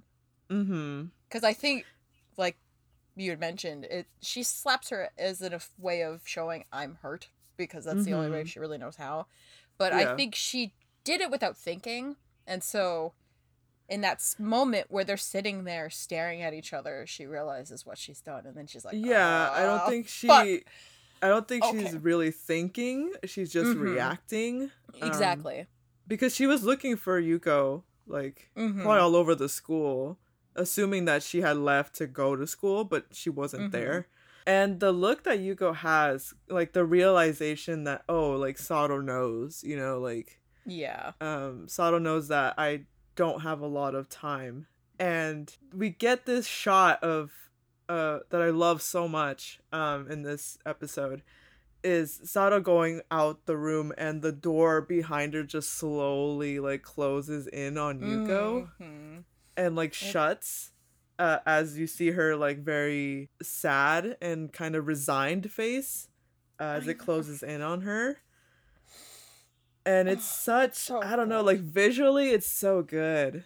I mean, partly because we were talking, like we just said earlier, with her, you know, conversation with Maida at the temple, like, Yuko's time is very short. Like, her story is gonna come to an end very soon. And that almost visually represents that. And, I don't know, I just found it so powerful in this, like, very small set of frames and moments. I don't know, I just loved it a lot. It's really good, and I'm gonna be honest, it's one of the like scenes that sticks out in my mind, like that shot in particular. Like sometimes when if someone would ask me, hey, what are spots of Maju 1 that you remember, this is definitely one of them.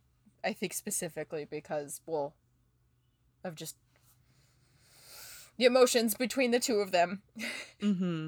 But also that shot in particular, because it's so good. Yeah, no, it's very visually strong. For a show that was filmed with a potato, is one of their very few moments that really just sticks out. Yeah. And so, and then the scene cuts away. God, the scene cuts away to Maida walking down the street, and we just get the shot of someone's thigh. What a way to show that Chokoku is there. It's just, here's her leg. You're welcome. I mean, she does have the band, and we did see that a lot in her episode, because it was the band where she would stick the poetry cards in. But it's like, God. I just love that. I don't know. I think it fits somewhat of her character. She's not afraid to show some leg. That's for sure. Oh, definitely not. I think it's so funny to me because of just the pure difference between that shot and the one right before it. I can't help but laugh every time. Yeah, I mean, part of the show is like it just gives you mood whiplash like all the time. Oh yeah, that's what the show is. Yeah, but Chokoku is there and she has her flip phone out and she's like, "Hey, do you have a minute?" And the scene doesn't continue. It cuts to Dharma. She's back in that like alleyway. Yeah, that same alleyway, because they have a budget and they can only film in certain locations. Yes. But it could also be like this was kind of like the designated place. They were like, yeah, we're definitely Black is gonna be here. Like this is the place we're gonna have the confrontation. At least that's what was kind of the setup. A little bit earlier this episode. But yeah, she's looking for Black. She's like, "Where are you? Like, come out!" And she's just like flailing around in the dark. Yeah, I think it's so funny. Oh God! And then like she says, "Like, there you are, Black," and then she stops. And drops her bag, and the look on her face is just, it's so fucking funny to me. It's weird. I don't know why she went with that particular expression. I mean, I guess it's because like, oh, like she's right behind me. I know it. And like she's supposed to be kind of terrified and like, but also trying to just be like, don't react so that she doesn't know that I'm about to punch her. Like, I don't know. It's funny. Her reaction is funny. It is. I think Black's face is also funny because it's such just like a blank expression. It's so funny. But yeah, so like Dharma tries to punch her, but like Black is too fast and she's already shifted into another shadow.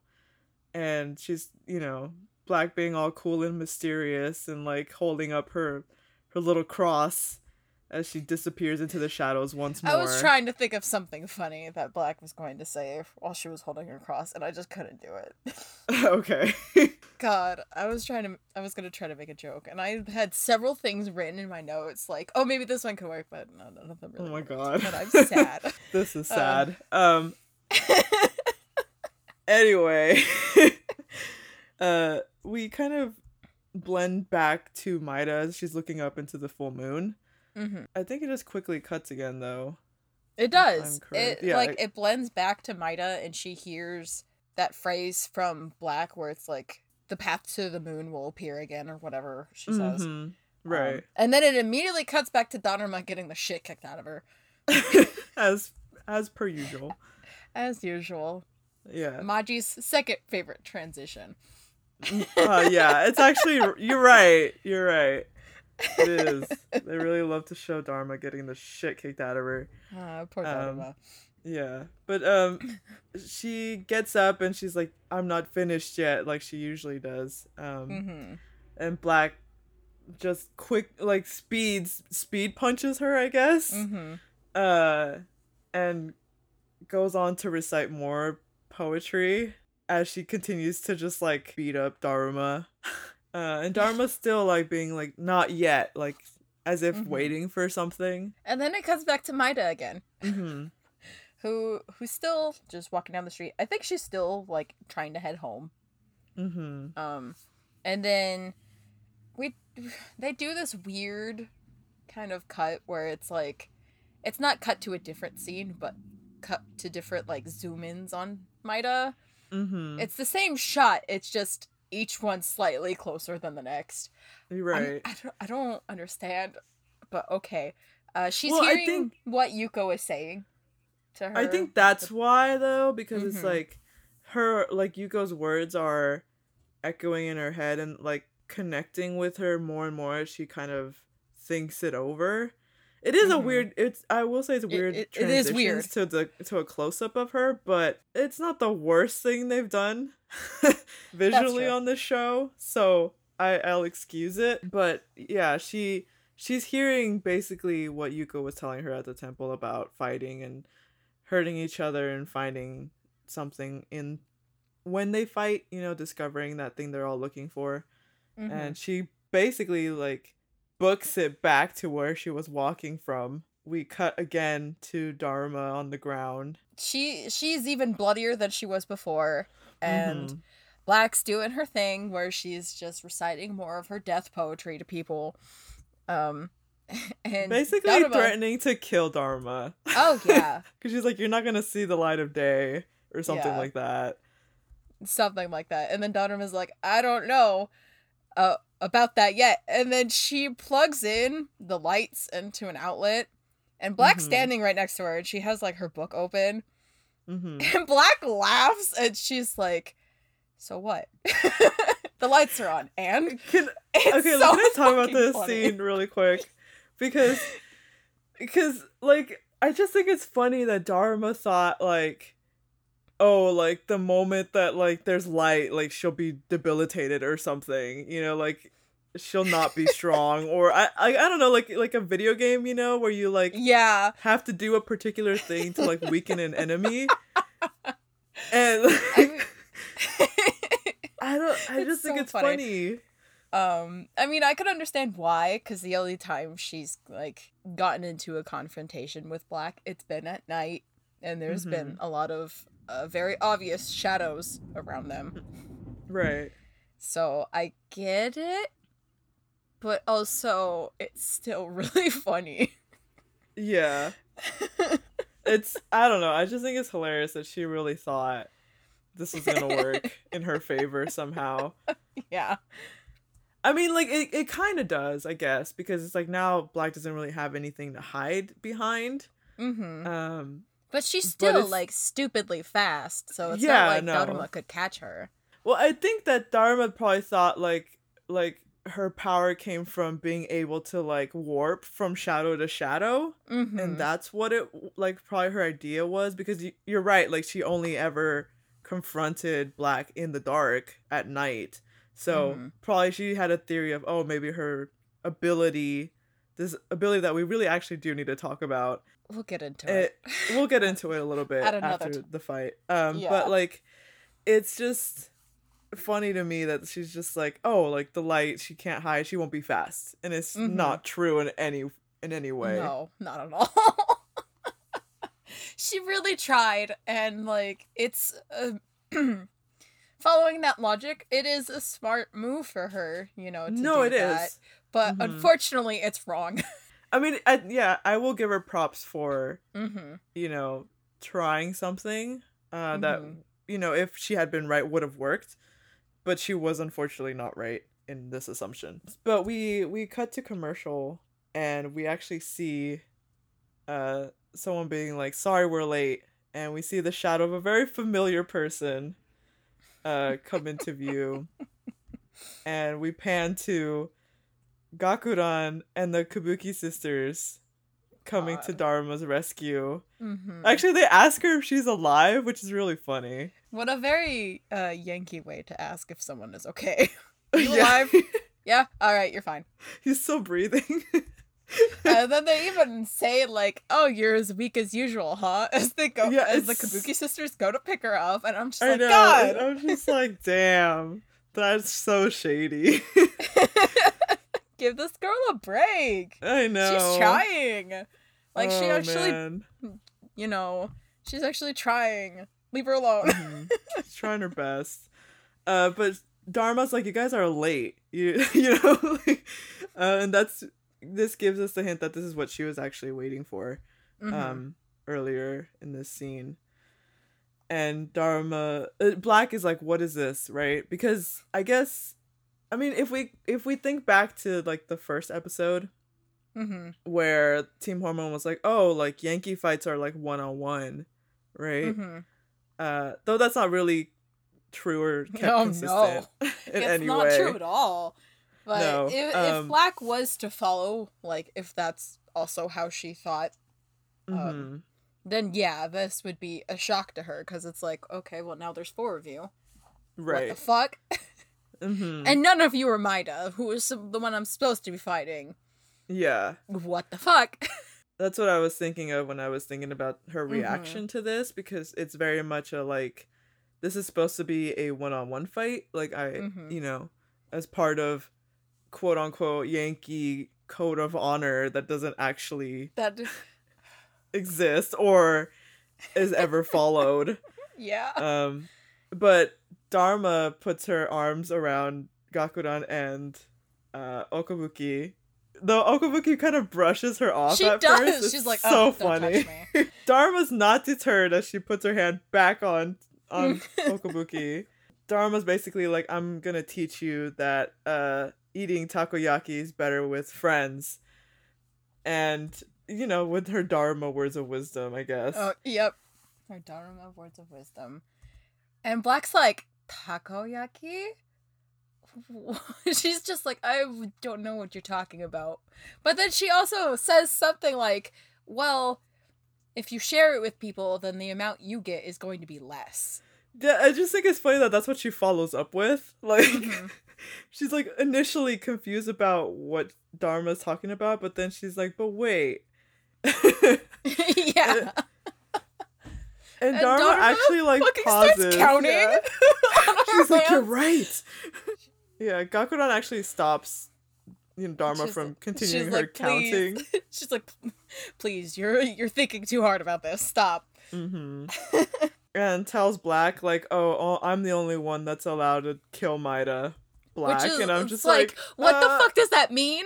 Hello? Gakuran. Hello? Yeah, I don't know. I mean, Like it's we Gakuran. said with I'm Gakuran, not Gakuran's just surprised. weird. Yeah. But the Kabuki sisters are like, oh yeah, we just wanted to fight the 4 heavenly queens at least once. God, Black So, looks so done with their shit.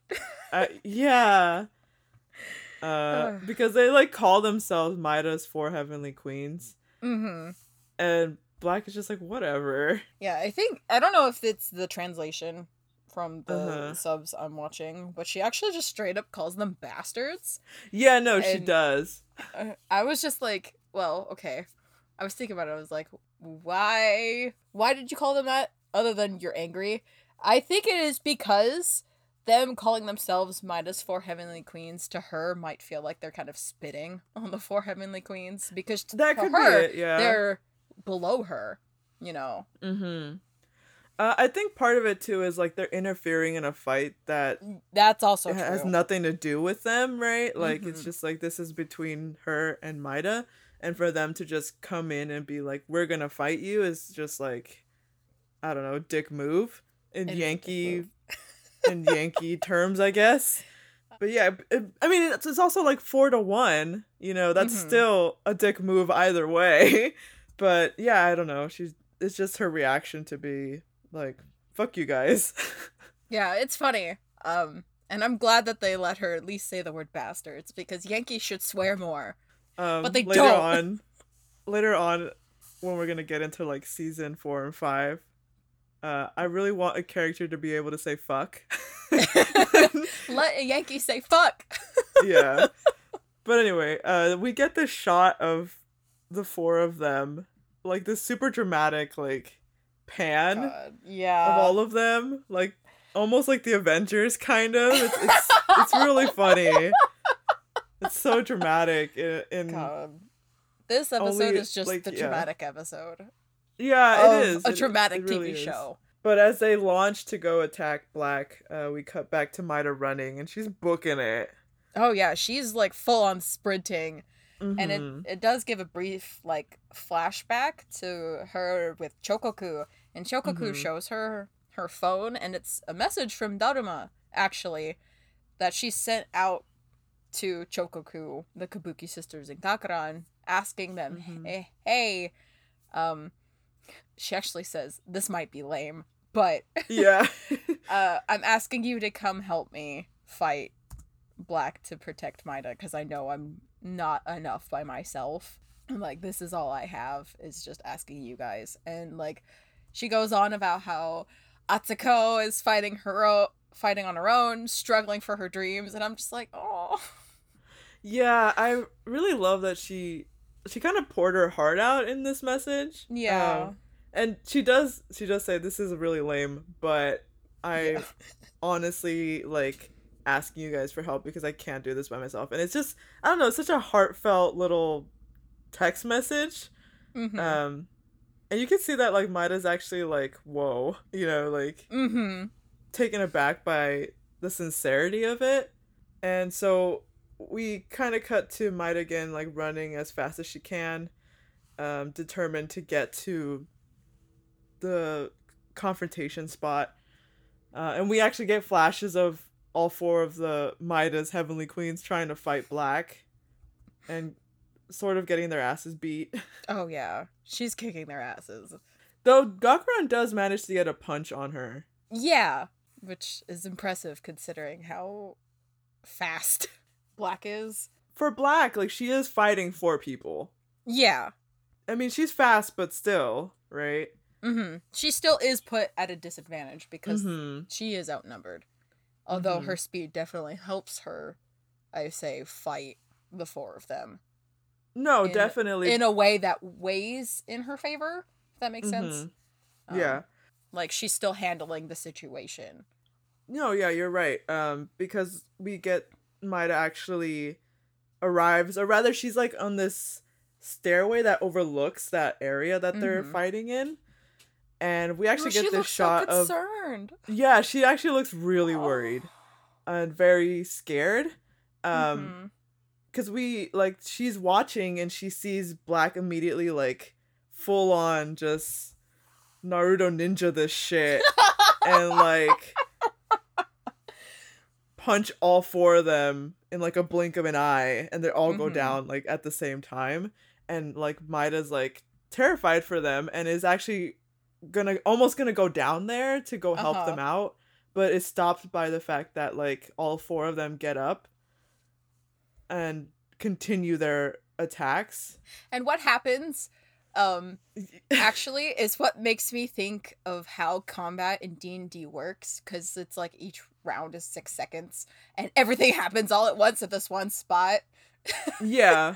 It's Kokobuki gets up and goes to try to hit Black, but she actually grabs the cross on her necklace, and because she's kind of falling forward, she rips the necklace off of Black, which stuns her completely because she's like, wait, my cross, wait. Yeah. And so she doesn't see that Kokobuki actually continues rolling and that Daruma trips over her, but she also doesn't see from behind her that Gakuran and Okabuki are there, and they actually turn her around and both punch her in the face. So much shit happens all at once. It's kind of wild. And then, from the force of the punch from Gakuran and Okabuki, Black turns around and stumbles forward right into Daruma's face. Yeah. Daruma essentially headbutts her and falls on top of her. Right into the nose, by the way. Yeah. Like, right into the bridge of her nose. So I am, like, sure it's broken. Oh, yeah, no, definitely. Because you can see her nose bleeding as she's laying down on the floor. And she's like, has time come? Has the time come? She has to be so fucking dramatic about it. She's like, the end? And then, yeah. I'm just like, Black. Come on. Oh, man. Yeah, it's just really funny. The way that she just went down like that. But it happens so quickly, like, in the way that an actual fight would, you know? So I can't really fault it for all this just happening all at once, because in a real fight, that's kind of actually what would happen. Yeah. It's just like all this shit just happens all at once, and you're just like, Yeah, I would say this is probably, like, the most realistic out of any parts of any other fight. Realistic, even though the girl runs, like, at super speeds that rivals Sonic the Hedgehog. I mean, she didn't in that second. She didn't use any of her super speeds. So, I mean, just that particular section is the most realistic. The rest of it, no. Not at all. And they actually, like, you know, the four of them are celebrating. Like, we really did it, and we get a shot of Black, like, kind of like she's like Jesus on the cross, you know, like laying down there. Like, I'm just like, oh my god. And then it even gets like a zoom up of her face with the cross from her necklace like right above her. It's so dramatic. It's so dramatic. It's like very anime-esque. Yes. I mean, she's also very anime-esque because she can move at super speeds, which it's like, why are you allowed to do that? We don't know. Okay, can we talk about this? Like, what are your theories about her speed? How is it possible that she's able to do this? What are your theories, Elle? Because I know you have them. I have a little bit more theories about like how it works than necessarily how she got it. Right. We've made jokes before that there's something in the water. So maybe she drank some weird funky water when she was a child and then surprise. Oh my god, she's like One Piece, you know, like eating the fruit. I think we've joked about that before, actually, to ourselves, where it's like something in the environment contaminates them, but that might have been for an AU where more of them have powers. Well, we have talked about, well, we mentioned this briefly, that we think this world is definitely not the same as our world, right? It doesn't definitely. Like, the physics of this world don't make sense. No. I mean, Gakaran was able to throw punches at what, 100 kilometers per was it per hour or was it per second? Yeah, something like that. Something like that. So it's like, no. That's not how that works. So physics don't work in this world. No, and there's definitely something weird going on in this universe that a girl like Black could just run that fast, and it's like and no one even blinks about it. They're just like, oh yeah, that's just a part of her. That's just what she does. Yeah. So there's definitely something weird in this world. God. But how would you say that her powers work? Okay, so I had this thought, actually the other day when I was making notes for this and putting my, like, notes for my headcanon in, was like, well, we do see Black stop. We see her stop between bouts of speed, because I imagine if she didn't, although I don't really imagine Black as being someone who would want to be in, like, the top position of power, just to me, she doesn't seem like that character. But I imagine if she could go indefinitely, she might have been able to beat Yuko. Because she's so fast, and I don't think Yuko would have been able to hit her. If she could, Yuko's probably strong enough to knock her out really easily. And that's probably what actually happened, because I imagine, like, how with Yuko fought Sato, Yuko fought at least Shibuya, Black, and Gekikata. But because we do see Black stop, my headcanon is that she runs very similar to how a cheetah sprints. Cheetahs can go from 0 to 60 miles per hour. Literally the fastest animal on the planet. They can do it for only, I think it's 15 to 20 seconds. Because their body overheats if they go past that point. So I think Black's speed works that way, and that's why she stops after using it for a certain amount of time. I can see that. I can see that being actually how it works. And I also have, like, this theory that, like, maybe she can learn how to extend the amount of time she can use it for by using it a lot. But she actually, like, counts how many seconds pass by in her head. We've talked about this before. Not in the show, but you and I have. It, but you have mentioned it before, yeah. But she counts how many seconds go by, so she knows when to stop. And so if someone's able to distract her while she's using it, they could make her forget where she was at.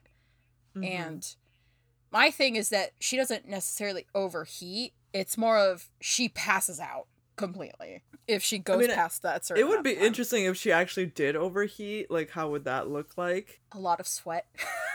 Probably. I mean, she probably still would pass out because you can pass out from heat exhaustion. My sister has actually because she used to work in a greenhouse during the summer. Mm-hmm. And when you work in a lab, you have to wear pants all the time. Stupidly hot temperatures in August in a greenhouse. Of course she came inside and passed out. Yeah, no, that's actually a really interesting theory. I don't think I actually have any theories. Well, I mean, I do have theories on, like, why certain girls have more power and abilities than others, but not any, like, specifics, necessarily. I'm thinking more, like, origins rather than how things function. I have a bio degree, so that's why I think more of how things function. Yeah, I actually really like that theory that you have it. Thank you. Yeah, no, I really enjoy that theory, because I think it actually, it really works if if we watch this fight particularly, because she did get distracted and she wasn't thinking about her timings, and you could see that, like, well, obviously, like, the cross that she carries like a lot of meaning for her. Yeah. And so for her to just have it, like, ripped off, she obviously, in that, like, moment, it would concern her and she would get distracted. Yeah, so I don't know, like, coming back to, like, the fight in general, I have sort of mixed feelings about it. Yeah, I'm glad I'm not the only one, but I also do have mixed feelings about it. Well, we can get that now. We'll talk about no, let's talk about it at the end. I'm getting ahead of myself here, but I will say I do have mixed feelings. But yeah, no, that's an interesting theory, and I actually really like that theory a lot. Yeah, thank you. I haven't really thought of one for myself as to what her powers may be, but I'm glad that the show actually makes a point to, like, be like, yeah, her powers don't come from, like, dark or light. It's just something that she has. Yeah. So they at least debunk that idea of, like, oh, it's because of the shadows or anything like that. So it doesn't have anything to do with that. Because I remember, like, fan-wise, people were like, oh, like, she's clearly, like, not human in some way. Yeah, I know a lot of people, or one person very adamantly was like, Black's a vampire, and I'm like, no! It's like, that doesn't really work, like, No. to think that she's not, like, she's I mean, she might be otherworldly in terms of, like, her genetics or something, but I mean, like... Yeah. Oh, like, actually, that was another monster theory. Or something? I had, actually, now that I remember, now that you mentioned it, was that, maybe... Like we said, this is definitely a different world than ours. So I was thinking maybe at some point in her lineage, at some point in the past, like, was descendant from a god or something. And has been like... Well, but it's so limited now because it's been, like, thousands of years that it is only shown through the super speed. Because I don't think you've ever mentioned that to me before. I haven't? Okay, because No. I've definitely thought about this before. And I also don't know. I feel about... like that's way too much of a stretch for me. But it's... I mean, yeah, that's interesting. but that's just what reminded me when you said otherworldly. I also had this idea that which I've mentioned to you before, that it runs in the family, but only one side of the family. So, like, her mom, let's say her mom's side wouldn't have it, but everyone on her dad's side would. I don't know if I like that particular theory that it's family related. I'm not inclined to that one. I definitely think it has something to do with the world around them and the way that the world functions. Yeah, I definitely like but again, I don't think it's like there's something in the water. Yeah, no, I definitely think it has to do something with the environment around them, something within their world. Because people don't really, like, blink about it. People don't, like, aren't terrified necessarily about her kind of ability, but rather that she's powerful in her own way. Like, yeah. I don't know if I'm saying that right, but it's just like her super speed is almost just secondary to the fact that she's just strong in general. Yeah. Or, like, it's a part of why she's strong, but people are more concerned about her being strong than the fact that she could run at incredibly fast speeds, and no one else they know could do that. No one bats an eye to it, and I think that's just... Yeah, exactly. Interesting. So there has to be, like, maybe that's actually not as uncommon, in their world. Obviously we get no explanation in this episode about it. Why would we? Yeah, why would we? Because... whatever. But those are just the ideas that we have about it. People are, feel free to disagree, feel free to have your own theories, and that's fine. Yeah, I would even talk say about that them. like It'll be fun. yeah, no, I mean feel free to Tears like is always message us on our email or like Twitter or something about it. Like if you guys have your own ideas. I know some people are like, yeah, she's not human, she's like a vampire or monster or something, and that's fine to have that idea of it too. I don't agree with it. I don't think that's what it is because she was clearly walking in broad daylight. Yeah. I don't think she would be able to go to school if that was the technically- case. Technically, in like some versions of the vampire mythos, it just depends on who's writing it. They could wear things that let them be in sunlight. That's true. But she wouldn't be wearing a cross, Oh, like, fuck aren't those supposed to no. hurt? Like, aren't they Yeah. supposed to hurt them? Yes. I don't know. So that to me, the cross is more of a debunk of Yeah. that for of canon. that You can theory, have yeah. your like for an AU, yeah, sure, that'd be fun. Mhm. But I think for canon reasons, I just don't think so. No, I don't think so either. Each We're kind their of getting off topic, but it's her abilities are really, and we'll see another character as well. Mm-hmm. Well, actually, we'll see several throughout this whole series that have these particular enhanced abilities with no explanation ever given. There's never an explanation. They're just like, yeah, No. they have these. That's it. Yeah, no, it's ridiculous, but whatever. The show was just made for as a cash grab, so it it doesn't really matter. But we're allowed to come up with our ideas, at least try to, for canon. But anyway, yeah. So the Midas friends have won, and Dharma's like, "Do you guys know what the strongest bond in the world is?" And they're like, "No, it's the bonds you make with the friends you fought with." And I'm like, "You're so like, dramatic, God. Dharma." How very Her anime words of you, wisdoms. Dharma. Yeah, no. And like Maida's watching them from above, and she has this like, I don't know how to describe it. Like, I guess like not sorrow, but she's just like watching them like intensely, as they're all just kind of celebrating their victory, and she's thinking about what Yuko has said about fighting and finding meaning in it, and she might actually smiles. Like she does. It's probably one of the bigger smiles we've seen her have in this particular season. And we hear Dharma still talking about, like chicken wings of victory and she's sharing them. trying to get the other three to eat them, and they're like, "What is this?" And she's like, "No, just hold it in your hand, smile, and just eat it."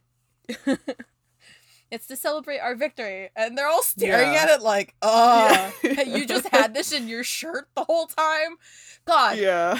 Do you know probably how actually crushed they would be? Oh, God. It would be so disgusting. Gross. Yeah. But yeah, they actually all take a bite of it. And it's kind of like a victory meal. And Maida's just watching them, and she's smiling the whole time. This whole thing is happening. I think that, like, in thinking about what Yuko said and seeing her friends fight for her, I don't know, like, just that little, the door is even opening up more for her to allow herself to say, like, yes, I do have friends, people that care about me, people that, will fight for me without anything else, without wanting to gain something from me other than my friendship. And it's, I don't know, I just like this moment of seeing her have this quiet kind of contemplation as she's watching her friends enjoy their chicken wings of victory and relish in their victory that she didn't actually have to take part in this fight either. So I don't know, that's just how I felt about it. Like, I just really liked it, seeing her express an emotion other than annoyance and anger. She's expressed a lot of different emotions today. Yeah, it's really great. Yeah, it's because nice I think to see her like opening up, even just like, in her expressions alone. Character development. Yeah, no, it's great character development because we're seeing her kind of open up herself again after happened. all these after whatever happened that caused her to be this way, that caused her to close herself off. It's just great to see. And the scene kind of just fades to black on her smiling face. Like, we actually even see like teeth. Like, she's actually Yeah, she does. Yeah, She has a little bit of teeth to her smile, and it's like, oh, yeah. my heart. No, And it's then great. yeah, it's really great. And then so after it fades to black, it cuts to back to Majijo the day after, and it's in the Rapapa Club room, and we see Sato actually standing near the window in between her seat and Yuko's seat. And we see her looking down at her hand, the one she used to slap Yuko with, kind of regretting her her actions. Because we get a flashback of her, like probably her perspective of seeing Yuko's like hurt face. Yeah. Yeah. And she's just kind of like, clenches her fist. Yeah, she's realized what she's done, and she's having this quiet moment to herself when one of the freshmen comes in and is like, hey, Black got beat, and now Sato's angry. Yeah, no, she's like, that's it. Like, she literally says that. The freshman's like, what are we gonna do? And Sato's like, I can't let us keep being beat anymore. And so she starts, she starts walking away, and she walks by the whiteboard and slams her fist against the picture of Gekikara, actually. And then it kind of does like this crossfade into, well, I guess technically it's just obvious. It's Geki laughing and biting. Covered in blood. Like, their hands are covered in blood, their face is covered in blood, and then that's it! That's the episode, it's over. Yeah. It, like, fades to her laugh. Like, her laugh. She's laughing. This maniacal laugh. And, I mean, if you guys have been watching along or have seen this season before, obviously, like, it's been mentioned, she's a little... off. They mentioned she was in reform school. But it seems that she's finally come back. Yeah. Just in time. Just when they needed them. So we cut to, obviously, behind the scenes of the fight. Obviously cut to a preview of the next episode with Gekikara. Which is, just the preview alone is already so bloody. Just as a heads up, next episode is like almost a gore fest. Almost, because there's no actual like body parts. It's just a lot of blood. A lot of blood. Definitely the darkest episode. One of the more darker episodes this season. But it's probably, this is like probably one of my favorite queens for this season. I agree. And I adore her. I think Gekikara is a lot of people's favorite. Yeah, mostly because you're right. Gekikara has like more art than any other character. That's true. More fan art. But she also gets a lot more in like characterization than any other character from this season. So there's also that. And I'm very thankful for. Yeah. Thoughts? Feelings? Well, let's talk about the fight, because like I said, I had mixed feelings. Partly because we don't get like, this is another episode where we don't get a fight between Maida and a queen, you know? And last episode, I thought that was okay, because like we had talked about, it was a different kind of battle. Yes. This one, to me, the fight feels like a side story to the story of Yuko with Maida and all of that emotional stuff. It feels very much like a side story with Daruma and friends, you know, like not part of the plot very much, or rather not taking center. I don't know, like it's not a disappointing fight. It's an interesting one, I think, because we get to see, you know, the power of friendship and stuff like that. We finally got to the anime moment where the power of friendship prevails. Right. Exactly. But it's just, part of me is just like, I don't know how to feel about it in terms of like, this is another fight. Basically, we're getting 2 episodes back to back where we don't see Maida fight one of the queens. Yeah.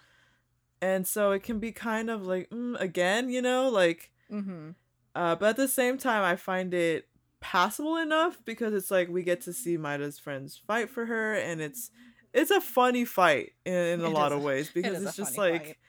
you know, she gets knocked out by Dharma's headbutt, which is, now that I think about it, like, Dharma, who was talking to Maida earlier that episode, like, she's like, I'm not strong enough, like, I don't have the power to defeat the people that are coming after you. And then, but she does, you know, Yeah. obviously power together with her friends, but it's still her headbutt that knocks Black out, you know, and it's actually kind of a nice callback to that conversation.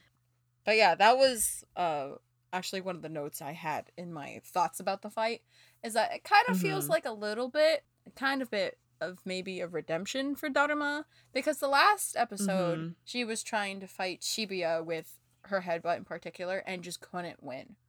And I know, like you said, this one, she has the power of friendship to help her, although this is kind of like an accidental power of friendship. Right. But her headbutt is what ends the fight. She does beat Black using it.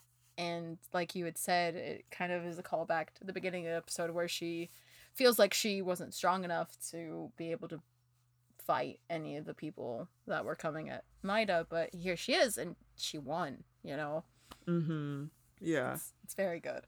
Yeah, so I mean, I like those, like, narrative aspect of that, like, how it connects narratively to how the characters feel, and to the struggles that they're going through emotionally. But I don't know, like, I feel like part of, for me, is like there's something lacking about the fight. I'm not quite sure what it is. For myself, I know, like, for other people this might be fine, like, this fight, you know, is whatever. I feel like I guess part of it might be because we know nothing about Black, like, absolutely nothing, other than she likes poetry. She likes poetry. Just, like, she can move real fast.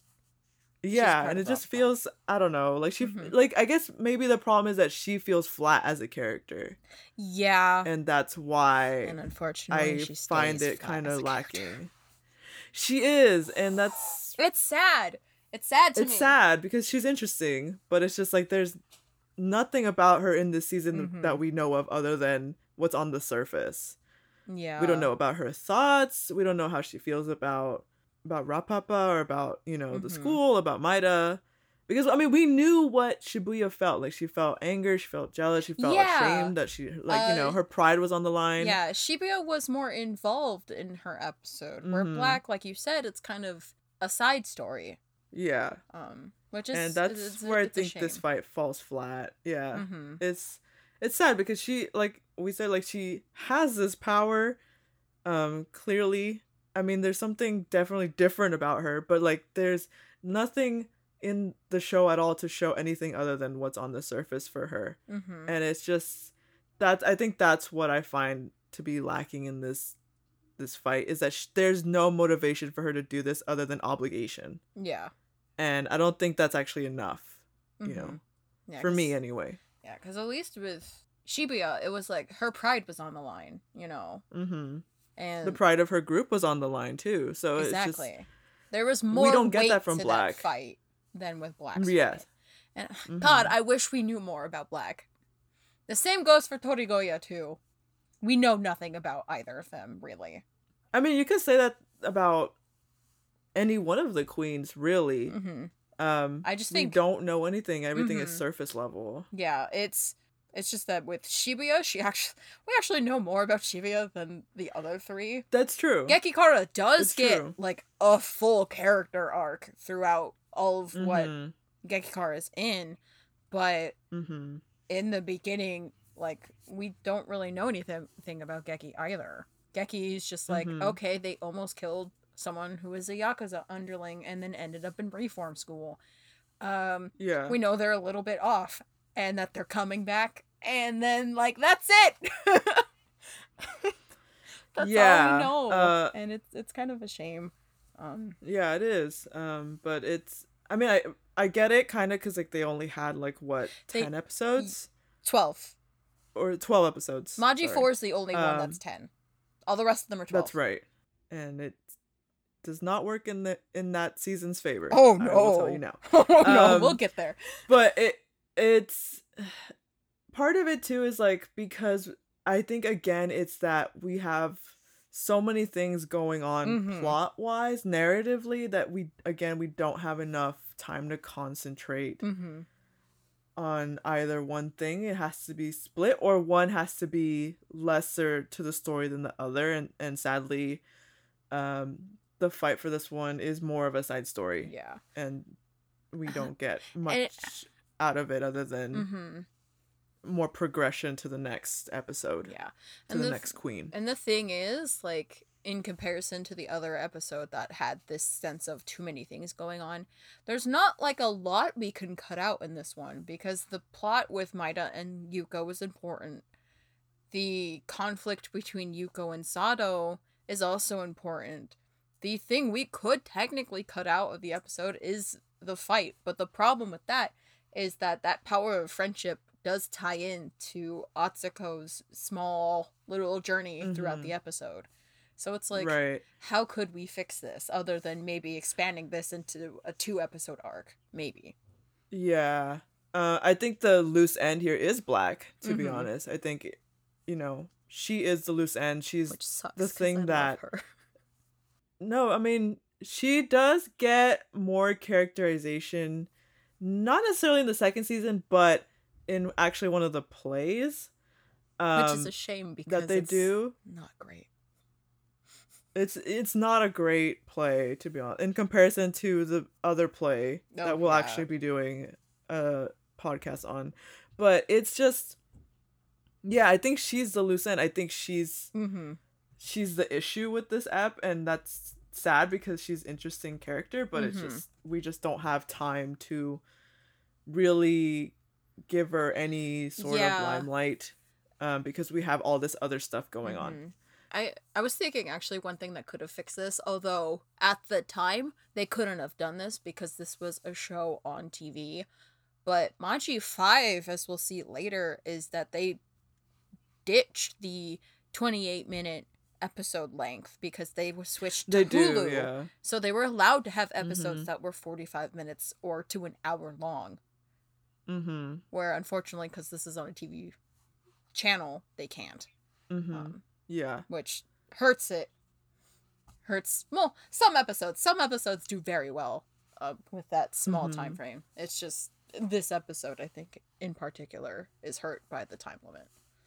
Well, I think what it should have been done, actually, was they should have had this episode be fully on Maida's character development. Because it would have made a lot of sense for them to take a break from the fight, from all the fighting, and just focus on that, because they just had a fight, right? Like, they just had a big fight with one of the queens. Yeah. It would have been good to not have another fight so suddenly, right? It would have been good to have a narrative break from that, and then the next episode focus fully on the fight between, you know, Black and Maida. Because then, like, I mean, yeah, like, we need that, like, power of friendship development. But I think in that case, if we did get Black and Maida, like, if that became its separate episode, we could still tie it to this one, where her friends do come help her, you know. Either while she's fighting Black, or before, like, they do what they were doing, but she joins the fight, which sucks to be Black, because then that would be 5 against 1. Yeah, no, you know what would have been cool to have, now I'm thinking about it, like, because the freshmen never do anything other than just be there. I would have actually have liked if they took an initiative, maybe, to like, maybe, like, oh, we'll go take care of the transfer student, and maybe then have, you know, Maida's friends have a clash with the freshmen. Ooh, yeah, that would be interesting. I think that would have actually been great, because then we would have gotten more insight on the freshmen. We would have gotten a fight this episode, but it wouldn't have been such an important one that it would have been, like, you know, a throwaway one. Yeah, we wouldn't feel so, like, about it, and slightly disappointed. Yeah. So I feel like it would have been actually cool, because then we could still have that power of friendship going on too, because it's like, oh, like, your friends can't fight the harder battles, but they'll be there for you, you know, like, they got your back in other things, right? And I think that I would have actually liked to have had the freshmen engage more, because it's like they're part of Rapapa too, and like Rapapa chose them to be part of their group. Like they have to have some sort of power or strength or skills to them. But we never see and I would have liked that, them. you Yeah, know? we never see that. We never see that at all. So I think that this episode would have actually been a great opportunity to show that they have initiative too, and that it's also their pride on the line, right? Because this is their group as well. Yeah, they are also Rapapa, you know. I mean, they haven't been there as long as Yuko and the others, but still. Yeah, no. So I think actually I would have replaced the black fight and made that, you know, the center of the story the next episode, and just had like a minor fight between Midas friends and the freshmen, and that would have probably solved that whole power friendship tie that we need. Yeah. Oh, that's a really good idea. Now I wish that was happening. Oh yeah, no. Me too. But I do not write this show. I only watch and cry about it. We wish. We wish we could. It's been 10 years. Reboot when? Give us the rights, please. Yeah. Reboot when. So as far as rating this fight, what would you rate this fight? Oh, I haven't even thought about that. You go first. I haven't thought about it. Well, okay. I guess I would rate it like maybe 3 death sentences out of a full poem. Like it's okay. Like this fight's okay, right? It's not bad. It's just I just think that it should have been different in some aspects. Like I understand why it's there. I just think the execution was not as good. I don't know. I just think it could have been better for all the reasons that I had explained before. Yeah. So it's okay. I can let it slide. It's not like episode 5 kind of fight. Oh, yeah. I still stand by episode 5 is probably the worst episode of the season. So. Yeah, no, I agree. So it's okay. But it's not as good as it could have been. Now I'm trying to think of what I would rate it. Because the only idea that's coming to mind is like a discarded cross. Out of what? One discarded cross. Yeah. But that doesn't fully reflect how I feel, because I also think it's an okay fight, but it does kind of reflect of how it's sort of a little bit of a throwaway fight, if that makes sense. It is a throwaway fight, yes. So I guess that's why the discarded cross thing keeps coming to my mind. Sorry, Black. Yeah, no, her character always seems to get like the short end of the stick. She gets the worst play. Yeah, yeah. I would say the least interesting fight out of the queens. I mean, it is an interesting fight on its own, but for the whole episode wise, it's a little bit of a letdown. Yeah, no, I will agree with that sentiment. As far as like Maji count, did they even say it? Any Maji words? Okabuki said it once. The entire episode. Okay. And it's fitting to me, because it's like Maida's not doing any of the fighting this episode. And most of the time when they say Maji, it's to get her riled up for a fight, you know. And it's not like they didn't talk about serious things. They just didn't use the word Maji. It's very interesting. We have our lowest amount, which is just 1. I just feel like this episode's like odd man out in a lot of ways. Yeah. I don't know. That's just kind of the feeling that I get. Yeah, that's a good way to put it. Not that it's bad, but it's just like odd. Weird, yeah. I get a weird feeling about it. But yeah, I guess that's episode 7. Yeah, we're more than halfway. It's okay. It's okay. But yeah, we're more than halfway done with this season now. And yeah, it's crazy. I'll probably give a warning again at the beginning of the next episode of just how gory it's going to be. In case people are a little bit sensitive to that. Thankfully, if they're just listening to the podcast, they're not going to be watching it. So they at least can listen to us talk about it, but but no, hey, maybe I shouldn't watch the episode. Which, on one hand, I'm like, oh, that's it is kind of a shame because I do enjoy the episode, but it's also like I want the audience to know their limits and not push themselves into something that would make them uncomfortable. Mm-hmm. It is a good episode, I will say. Yeah. I will also talk about that for the beginning of the musical because there's like a list of trigger warnings I have to go through.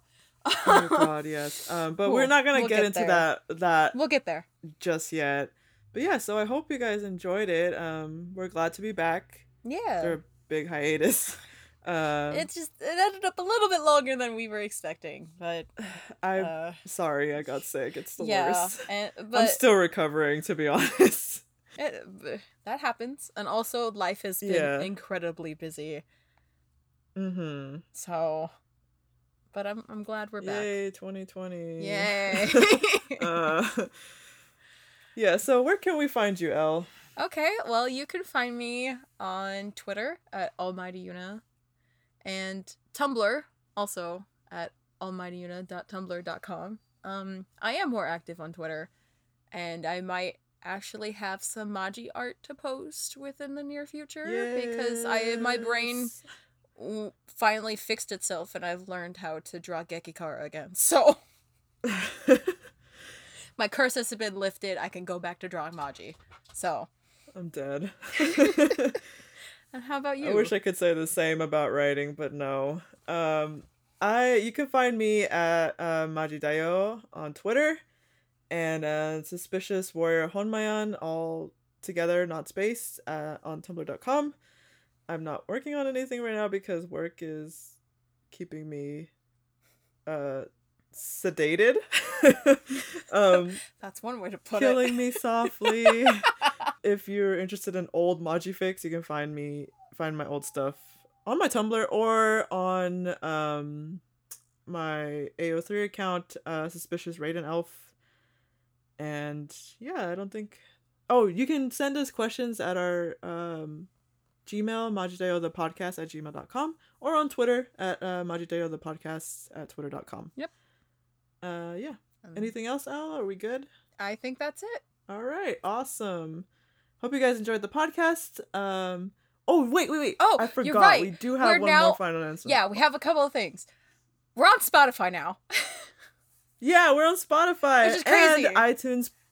We're on iTunes as well. Apple Podcasts or something like that. And Google as well, I believe. Yes, we are on Google. So if you enjoy using... Yeah, I know. Look at us. But if you enjoy listening to podcasts on other platforms that are more easier to use than our website, like feel free. We are now on there. You can listen to us talk about Maji on your on your commute to work. Yeah, on your commute to work. Yeah, so feel free to use whatever you guys prefer using. I think we're on a bunch of other ones too, like smaller. Yeah, I think was Stitcher a part of that list because that's a pretty big one for podcasts. I don't know. We'll have to double check. Well, we'll post it on the Twitter account and we'll let you guys know. But we are on the big 3 at least. Yeah, it's exciting. Look at us. Yeah, I know. I'm very happy about that. And so I hope you guys, if you guys prefer hearing it on other platforms, you guys are able to do so as you wish. But other than that, that's the end of this podcast today. So I hope you guys have a Maji day.